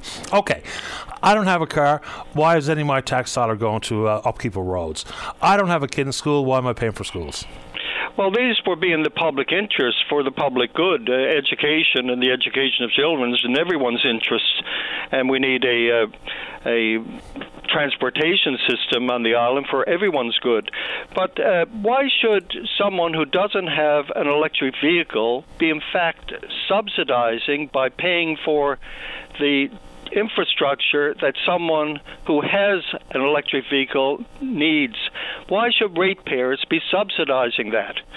Ratepayers have their own vehicles to maintain and keep up and to fuel. So right now, there's different levels of charging stations. You can get an hour charge for $15 in some of these, and you can get charges for $1.50 in other charging stations. So it's a new business, but it's not a business that's going to make a lot of profit. It's only going to create cost, and it's considerable risk to the ratepayers to indeed get involved in this at all. So those who have electric vehicles, the companies promoting them, require a meeting, I guess, with the hydro companies to determine how this is to be done. But the ratepayers cannot be on the hook for any of these expenses. Dennis, do you have a moment to stay on hold while we take a break for the news? Come back, talk a bit of Muskrat? Sure. Thanks, that would be great. As consumer advocate Dennis Brown, let's take a break for the newscast. When we come back, we'll return to our conversation with Dennis Brown and then Joan Penny on the west coast of the island talking about breast cancer support. Don't go away. Take a break. Join us weekdays from 12:30 to 1 p.m. as we discuss anything and everything that's happening now. It's all on the table during your VOCM lunch break. Welcome back to the show. Let's rejoin the province's consumer advocate, Dennis Brown, on line 4. Dennis, you're back on the air. Okay, Patty. All right, here we go. So I don't know if we've even had a call on it, but it just gives me great consternation is the endless laundry list of problems plaguing the project. Now knowing that 3 sections of the transmission lines have dropped to the ground in the recent past, since I think it is mid-December. So it's not only access to repairs, but also knowing exactly what's causing these failures. Let's start with causing the failures. References to the rigging device called the turnbuckle. Do you have any more information than we do? Because for me, if you add this to the pile of the Liberty Consulting reports, this is another big problem that may lead to prolonged blackouts or rolling brownouts. Yes, I take your point, Paddy. When you look by comparator, if you go up to the Upper Churchill and the transmission network going through Quebec, you don't hear of any of these problems. And the climate is more or less the same. Although for Muskrat Falls, there's 1,100 kilometers between the generating station and Soldiers Pond on the island. So it's an extremely lengthy transmission network. And, of course, the transmission network is the geographic boundaries include the long-range mountains. And we were told from the beginning that if they get any kind of ice build up in the long-range mountains and a tower were to come down, because they talk towers then it could take months to access it and to remedy the situation. So now we're not even talking towers; we're talking with the pieces of the network which are falling from falling to the ground, and we saw on television someone holding them up. It's really unbelievable. $13 billion has been spent on this project, but it comes down to the beginning where there's a mad rush to do it. We had the inquiry of Justice LeBlanc, and we saw all the reasons why it should not have been done. And now we're seeing, in reality, what it should not have been done, because we can't get electricity down from Muskrat Falls to the island consistently, and there seems to be no answer. The software is one problem, which has yet to be alleviated, but there are other problems emerging daily. So maybe it's a lemon. Maybe. And no lemon insurance available. Very quickly, before I do have to go, give us an idea of one tidbit of information regarding the 2041 committee's evaluations of what happens then and what negotiations will look like with the province of Quebec. We know they have a 35% stake in the Churchill Falls. We know that 15% of their power comes from Churchill Falls. They're talking about creating a plan B, which Premier Legault says building another dam. But what do you think is one little tidbit of info on 2041 that you don't think we've incorporated into the conversation? Because people will refer to it as the panacea. I'm not so sure that's true. No, it's certainly not a panacea. I think someone informed recently that Hydro-Quebec from Muskrat Falls, or from Churchill Falls, the profit they made last year was in the range of $500 million. That's my understanding. I stand to be corrected in that, but I reason to believe it's approximately correct. So we're not talking a panacea here. And right now there's no contracts to be no one is giving contracts in reference to power contracts. The last power contract I think Hydro-Quebec got was with one of the American states. That was some years ago. So it's all open market. It's free market system, and it's not going to be the same. So we're going to be into a contract where we have this open market system, and it's going to be difficult negotiations. However, we both have reason to settle issues. Quebec needs the power. We have no other customer available. They have the transmission network. We have the generation. So having these committees in place, and they were recommended by Justice LeBlanc. Actually, we made the recommendation because 2041 is within the 20-year range now, and power companies plan ahead for 20 years. So when you hear Premier Legault talking about the Upper Churchill now and the contract, he's dead on. They're into that 20-year period, and it's good that our government has started the process with the committee, and we have some very expert people on that committee. David Vardy is there, Dr. James Veen, and others. And I'm certain that they will come up with ideas. Yeah, let's hope so. More information, and sooner the better, because 2041 sounds like a long way away, but in reality it is absolutely not. I appreciate the time this morning, Dennis. Thank you. All the best, Paddy. Same to you. Bye-bye. As Dennis Brown, he's the province's consumer advocate. Let's take a break. When we come back, Joan is still there in the queue. We appreciate your patience, Joan. Talk about breast cancer support out on the west coast of the island. Dave wants to talk about hockey in Lansaloo. Don't go away. And welcome back to the show. Let's go to line number 1. Good morning, Joan. You're on the air. Hello. Hi, Joan. How are you? Very well. How about you? Good. Good. Fire away. I'm what are we talking about? about? Caller, Patty. Oh, welcome to the show. And I love to talk, and I don't mind talking, but I hate going on the radio because sometimes they ask you questions that you're not really prepared for. But I thought, okay, it's time to call Patty Dale and get involved. So, Joan, if I ask you anything that you're not prepared for, you simply say pass. Okay. Okay, let's go. All right.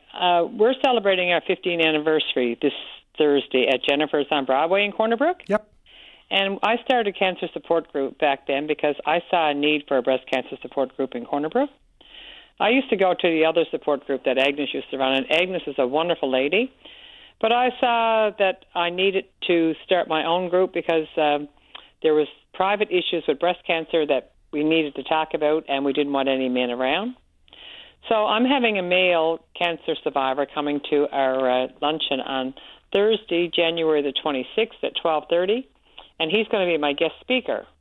Now, there's not many male breast cancer survivors in Newfoundland, and this guy lives on the West Coast, and he's going to come as a guest speaker, and he's a wonderful guy. So I have 2 other coordinators, Shirley and Berdina, that does breast cancer support group with me. And we used to advertise in the Western Star here on the West Coast one time. Of course, we lost that. And the West Coast is losing everything, Patty. It really makes me angry.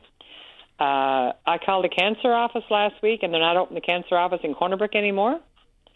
I have prostheses and bras here that people give me, and I don't want to send them to St. John's because people need them here on the West Coast and they can't afford them, and I don't want to turn my house into a storage room. But the cancer office apparently has 3 people left in their cancer office in St. John's, and they have no intentions of opening their cancer office in Corner Brook. I just found out about that last week, so I'm going to get Eddie Joyce on the ball about that after I finish my mini retreat this week. So, because at Breast Friends, we discuss things about menopause or mental pause, whatever you want to call it. We don't have men come to our group because they don't want to hear about hot flashes and all the women's stuff. So, I'm really excited to... our group has been going for 15 years. The last 2 years of meeting on Zoom. On Zoom, it's sort of turning into a bit of a social thing. So we're going back into the community. We're going to have our meetings on the last Thursday of every month on the Kinsman Club on St. Mark's Avenue. So usually we have 10 to 12 people at our meetings. But we open this up to all breast cancer survivors in Corner Brook, and we have people coming from Stephenville, Deer Lake, Hawke's Bay, and even Port of Bass. So I'm turning this into a mini retreat for the West Coast, and I'm so excited because a lot of our local businesses in Corner Brook have gave us like a lot of prizes and sponsors to take to that meeting. And like there's one acupuncturist here, massage therapist here in Corner Brook, Danny Griffin, that actually gave me 30 free acupunctures to give out to my people that's coming to the thing. And right now, we were expecting about 15 to 20 people. And we have 34 already now that accepted, that had called and said that they would be coming to our luncheon. So I wanted to get on the talk show and let anyone know that who is a breast cancer survivor on the West Coast, because we're doing this Thursday, and I have to let Jennifer's know by tomorrow, actually, if they would like to come to a luncheon and hear some experiences and about the last years of breast cancer, and everybody got a story. And when you first start off, your story is long, and as your years go by, you sort of forget about your experiences. And you know, like I can say, I'm a 17-year survivor, and I had chemotherapy, I had a Herceptin, and I had tamoxifen and all the other treatments that everyone else has, and now I feel pretty good. So, and we have people in our group that's a 59-year survivor, and that certainly gives you a lot of hope when you see people that survive for that long. What do you get out of it yourself, Joan? Because oh my, don't go talking, my son. Why not? I worked in the hospital in Corner Brook, and I worked as an LPN, and I worked in recreation, then I worked in the lab. And I started this cancer support group because I've been a volunteer since I've been a teenager. And I started this support group because when I did get breast cancer, I met with some people for luncheons and stuff, and they helped me a lot, and there was no breast cancer support group. So I thought I would start a breast cancer support group to help people. And I have helped a lot of people in a lot of different ways, and so have the other people in my group. But I've been involved in a lot of volunteer things over life, but breast cancer support group is my passion. And I've got so much warmth out of that, Patty. Like we've lost people, obviously. We've had about probably 12 or 15 of our breast friends that died. And we went to their funerals, and we've had honor guards, and we've talked with the families, and they know how much their families got at a support group. And, you know, it's really hard to, when you get diagnosed with breast cancer, it's really hard to talk to your husband and your children about breast cancer. And the experience that you're sharing sometimes, like people would come to breast cancer and they would say, you know, they're depressed, they don't know what's doing, they're crying, their husband thinks they're cracking up. It's all the side effects from all the drugs that you have, Patty. And once they know that, you know, when they come there, they're not alone. And sometimes when they come there, like they cry or they don't talk. They just sit there and cry. Sometimes they can't even say their name. And then I've had another few people come. When they came to breast cancer support group, they were that negative, but they've turned around like a 360 turnaround, and now they're like different people. And not everybody comes all the time. And that's not what a breast cancer support group is about. You come to get what you need, and then you move on. Like if I had to have people in my group that, like, I've had about 200 breast friends in my group since I started. I mean, where would I get a room to fit 200 people in? Like, it's amazing what the breast cancer support group does for each other. I know it to be true. I mean, I've had many conversations with Agnes and other people who have attended this support group and, of course, the many others that are out there. This one's specific to breast cancer. Just for my understanding, as a man and my wife's husband, you say it's not a conversation you want to have with your sons or your husband. Why not? Well, I tell you why, because your husband only wants to know the good things about you, not the bad things about you. Oh, my God. I mean, come on now, Patty, be serious. Okay. I mean, when my husband is very private and very shy. Obviously, you know I'm not private and shy, or I wouldn't be talking to you. But anyway, when I started the group and the Western Star came here to take a picture of me to put in the Western Star, after they left, my husband, this is what he said to me. He said, "Do you really want everybody in Corner Brook to know that you got breast cancer?" I don't really care who knows that I have breast cancer, Patty. I just want to help other people get through it. But my husband wouldn't be able to do that because he's just too shy to do it. But that's okay. But when I got diagnosed with breast cancer, when I went out to meet with my breast cancer people at Glenmalin, had breakfast, and they would call here for me. Now, usually when my phone rings, my husband says, "Oh, not that again." And when them people would call, he would come in the room and he'd say, "You're one on the phone," and you could tell the faces lit up, because when I would come home and share the stories with him about what we talked about and stuff about other people, like he's amazed how much time I've spent on the phone talking to breast cancer survivors. And one time I had my cousin's wife had breast cancer. But, you know, the men go through a lot, too. Like if your wife got breast cancer tomorrow, like she's the breast cancer survivor and you be the caretaker. And I tell you, over the years, you heard people say it's harder to be the caretaker than the person. And I tell you, that's true, because I would have cancer again any time than rather for my husband or my kids to have it, because I know that it was hard for me going through breast cancer. But I I survived, and I'm a 17-year survivor, and I'm doing great.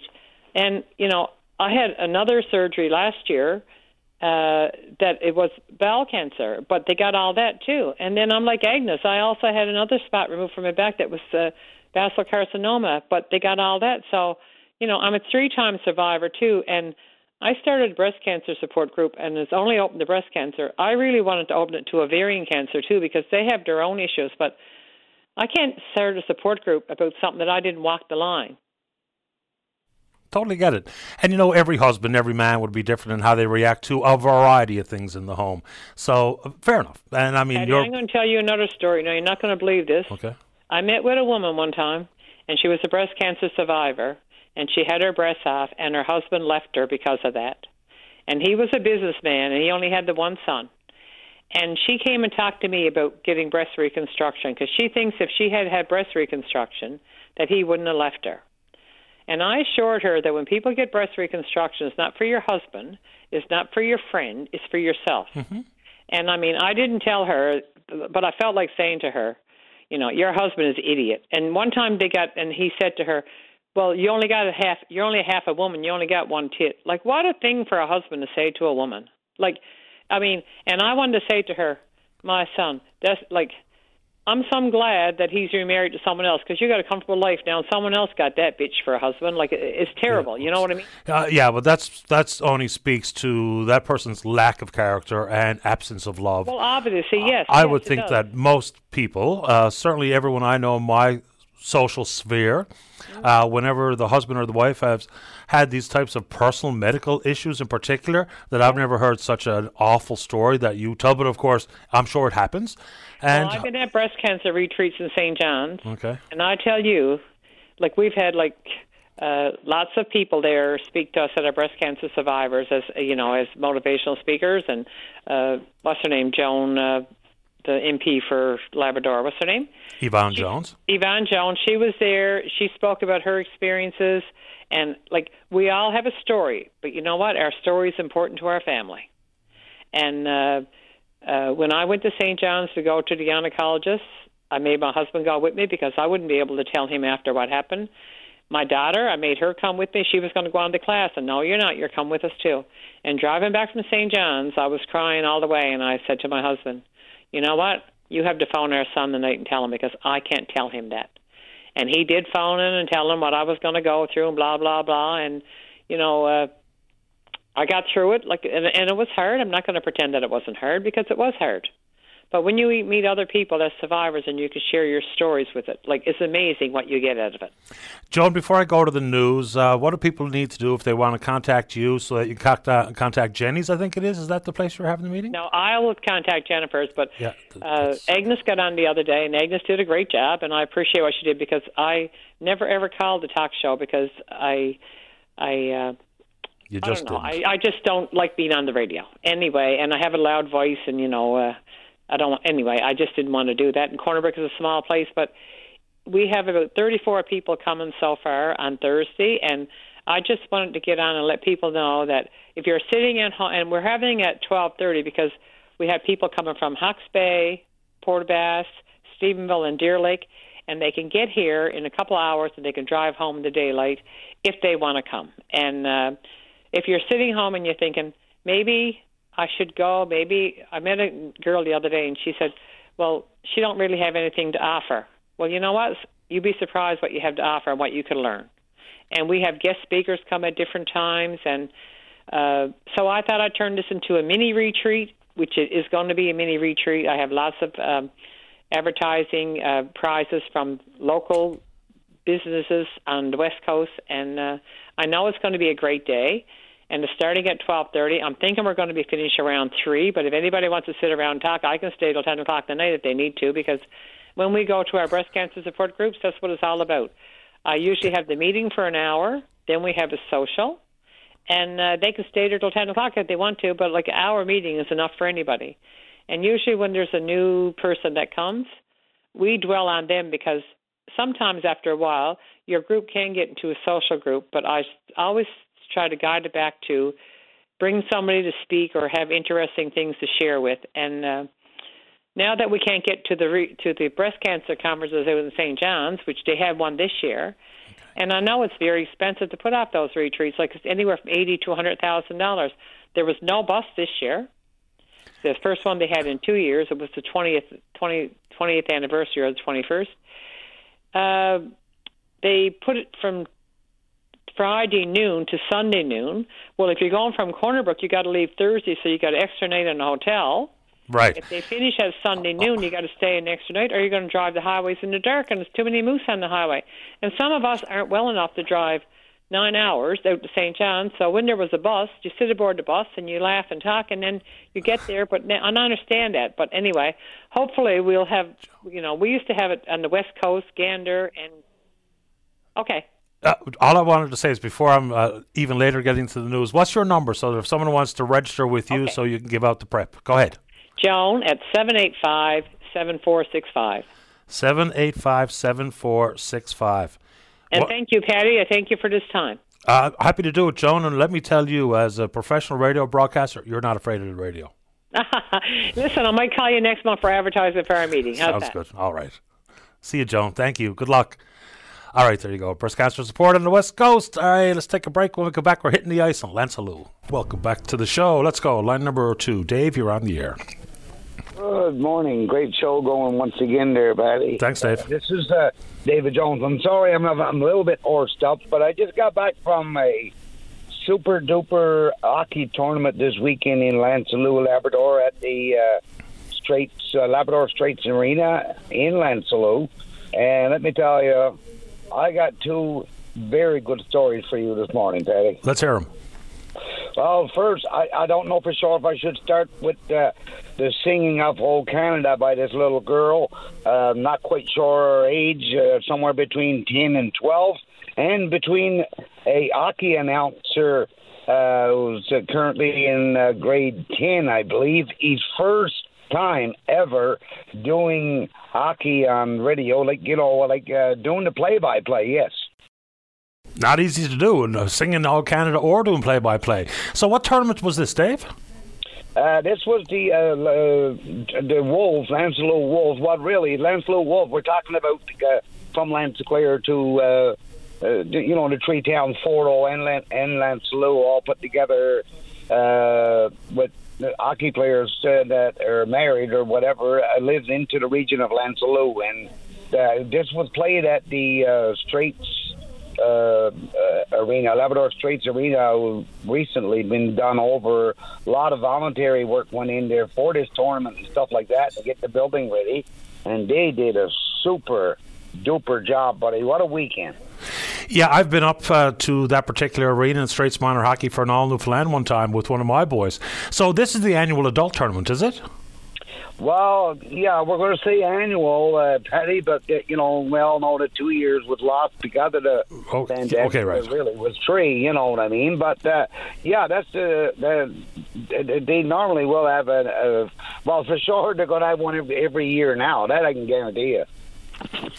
They got teams. They had teams all the way from the lower North Shore of Quebec. They had a native team there from Pakwashipi, a team put together from St. Augustine, which is, the road only goes up so far. It goes up to a little village called Old Fort on the 138, and then the remaining is on Skidoo, on Snow Machine, and we know what kind of year we're having, and so it makes it a little bit rough and tough, but the weekend all in all went over with 100% good. Young Brendan Odell was picked among a lot of other people to do some live play-by-play hockey there for a little radio station up in Blanc Blanc. Well, that's also on the Quebec border, the CFBS. And as I said earlier, this is the first time. And let me tell you, the young fellow knows what he's doing. I'm glad to hear it. It's a bit of fun, too. There's always a bit of the social aspect on top of the hockey itself, and whether it be the young lady who sang the national anthem and a young fellow with his first escapade as a play-by-play guy, I think it's great. Who won the tournament, Dave? Well, the B trophy went to the hometown Wolves. They beat out another team from the lower North Shore, Quebec, the Saint Bonne Esperance Kings. and the A trophy went to up in Blanc-Sablon. The team was called the Storm, and to me the highlight was just before the puck was dropped. Little Lily Hudson, she's about 10, 12 years old. That's how much I gave her. And you should have heard the whole Canada sing the way that she sang it. Sounds great to me. I'm glad you had a good time. And I know they missed a couple of years through the pandemic, but there's been an adult tournament in Lansalou for quite a long time. It sounds like it was a roaring success this time around. Oh, it's going to be great to see the communities all coming back together again after all this time. And a note to the previous caller that was talking about getting the breast cancer survivors group together, and I think that would be a wonderful place to be, that's for sure, because I myself am a survivor, and I got a couple of stories also. Well, Dave, I'm glad you made time to share your hockey stories with us. You're always welcome on the show. Thanks a lot. Thank you, and have a nice day. Same to you, Dave. All the best. Okay, bye-bye. There we go. Final break of the morning. When we come back, Dave has concerns with automated phone services. Don't go away. Welcome back. Let's go. Line number 1. Dave, you're on the air. Is that me, Mr. Daly? That would be you. Okay. What I was talking about earlier is like we're senior citizens, automated services. Like, you got to press this number, you got to press that number. Like, why don't they have somebody for senior citizens to come on the line to talk to somebody, and we know what we're talking about?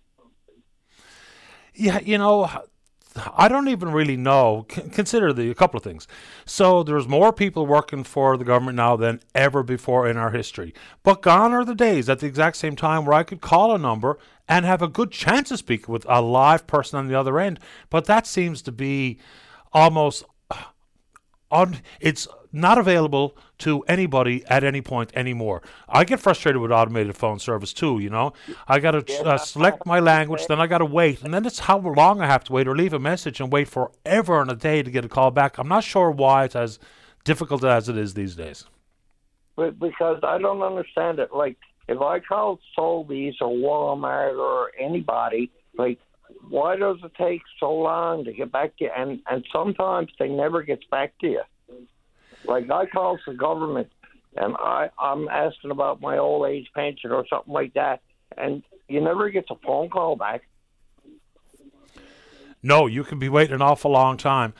People will wonder whether or not this has grown, I'll call it, worse since the beginning of the pandemic, whether it be in certain provinces or at the federal government level, just kind of getting back into the office now versus what we were used to prior to, March of last year, of 2020, when we're talking about this province. But, if the phone service was effective, and for instance, I don't mind calling a company or an organization where they tell me your wait time is predicted to be X, or they tell me that I can get a call back at my convenience and I can leave that particular message or hit that particular prompt. That stuff I have no real issue with.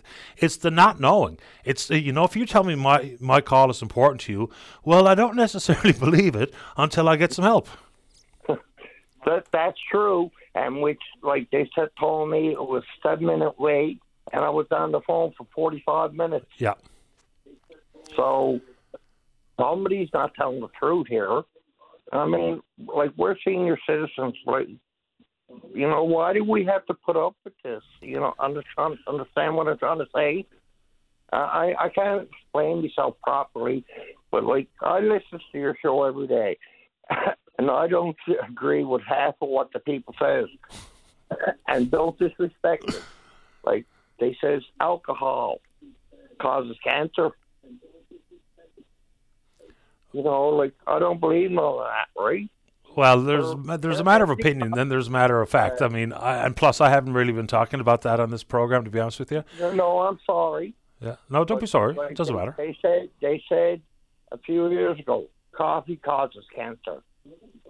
This causes cancer. That causes cancer. So what's cancer? Cancer is a problem. You're born with it, aren't you, sir? No, there could be all kinds of contributing factors to cancer. Of course there can.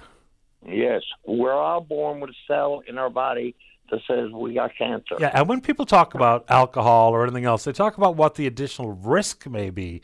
Not that if you have a few drinks that all of a sudden cancer is automatic, because we know that's not true, but they're just talking about what the risks would be. So people will assess their own risk and do as they see fit, I suppose.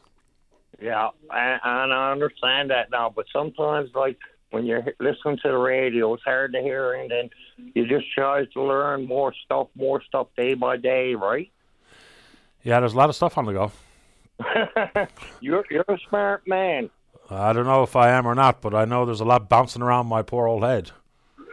Poor old soul.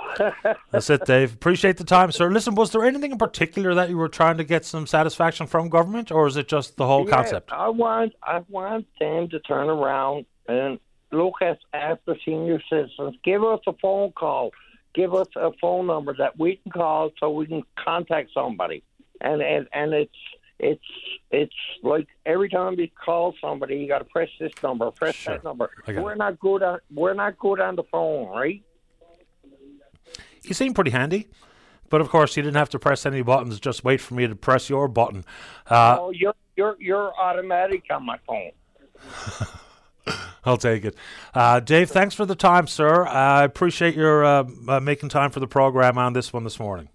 Yes, Patty, it was nice to talk to you. I was going to call you George McLaren. There's a blast from the past. Yeah, there you go. Yeah. And Bill Rowe and all them. Sure. But it was nice to talk to you, sir. Good to have you on. Thank you for helping me. My pleasure, Dave. Take care. Thank you. You're welcome. Bye-bye. All right, let's go to line 3. Eugene, you're on the air. Good morning, Patty. Morning. Thank you to you and your producer, David, and VOCM for giving me the chance to get on and voice another concern. Patty, my concern today as a citizen of Fogo Island is, as you know, and you mention Fogo Island quite often, actually, and that's appreciated. First of all, we don't have a full-time doctor, which is tragedy. Now we have the road ambulance on strike, which is also a tragedy, of course. I'm not saying anything bad about the road ambulance and the operator, Patty, because I've never heard a complaint about them, and I'm sure they're doing a wonderful job. Patty, as you know, in the past, I complained as the chair of the Air Ambulance Medical Transport Group why we don't operate the air ambulance more from Fogo Island. From what I can see, there was one flight out of there last year. Now, we're on an island. When you got flights leaving Botwood, you got flights leaving Clarenville, that's connected by road. I've been hearing that it's time-consuming, which got to be false, because why would it be any more time-consuming for Fogo Island than anywhere else? So that got to be wrong. Today, as you know, they're going to vote on making that operator out there on Fogo Island and other parts of the island essential. That's long overdue. Hope that'll get through so that they can get back on the job.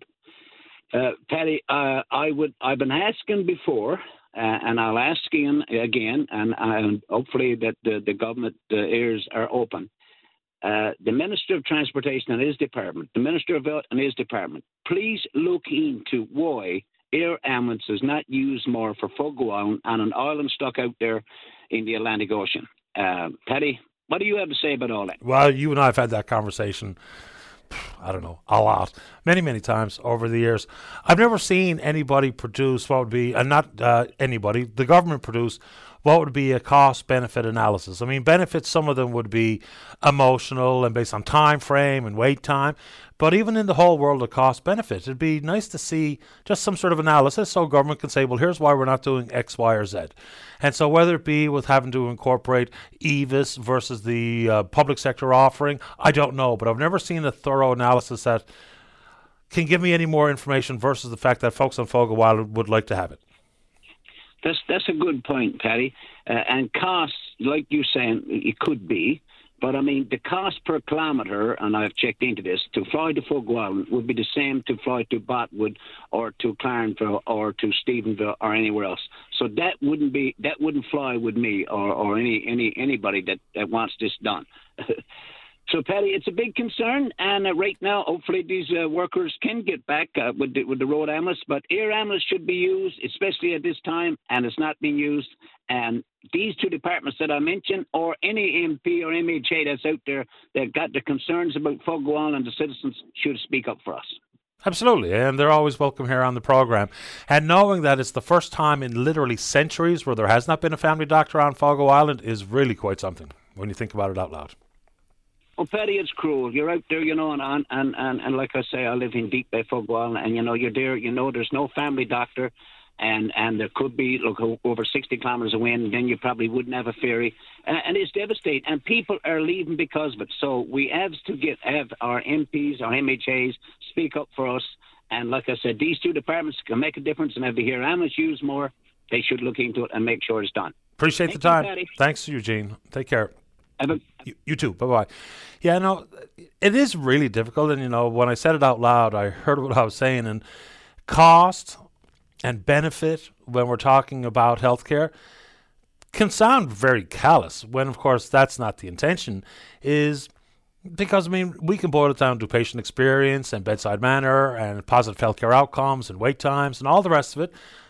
At some point during all of these types of health-related conversations, there will always be, unfortunately, a room for conversation about value for money spent, how we spend it, what the outcomes would be. So that's kind of what I mean about that, because there's always going to be, and so there should be, a distinct focus on the human side, the human element of healthcare, access to, proximity to, and whether or not we're getting what we would hope in our universal healthcare system. Anyway, I don't know what the outcome was of the emergency debate regarding putting the private operators in the ambulance service in under the essential service legislation versus simply being managed by the Labour Relations Act, but that's certainly something we can pick up tomorrow morning when we pick up this conversation on VOCM and Big Land FM's Open Line. On behalf of the producer, David Williams, I'm your host, Paddy Daly. Have yourself a safe, fun, happy day. We'll talk in the morning. Bye-bye.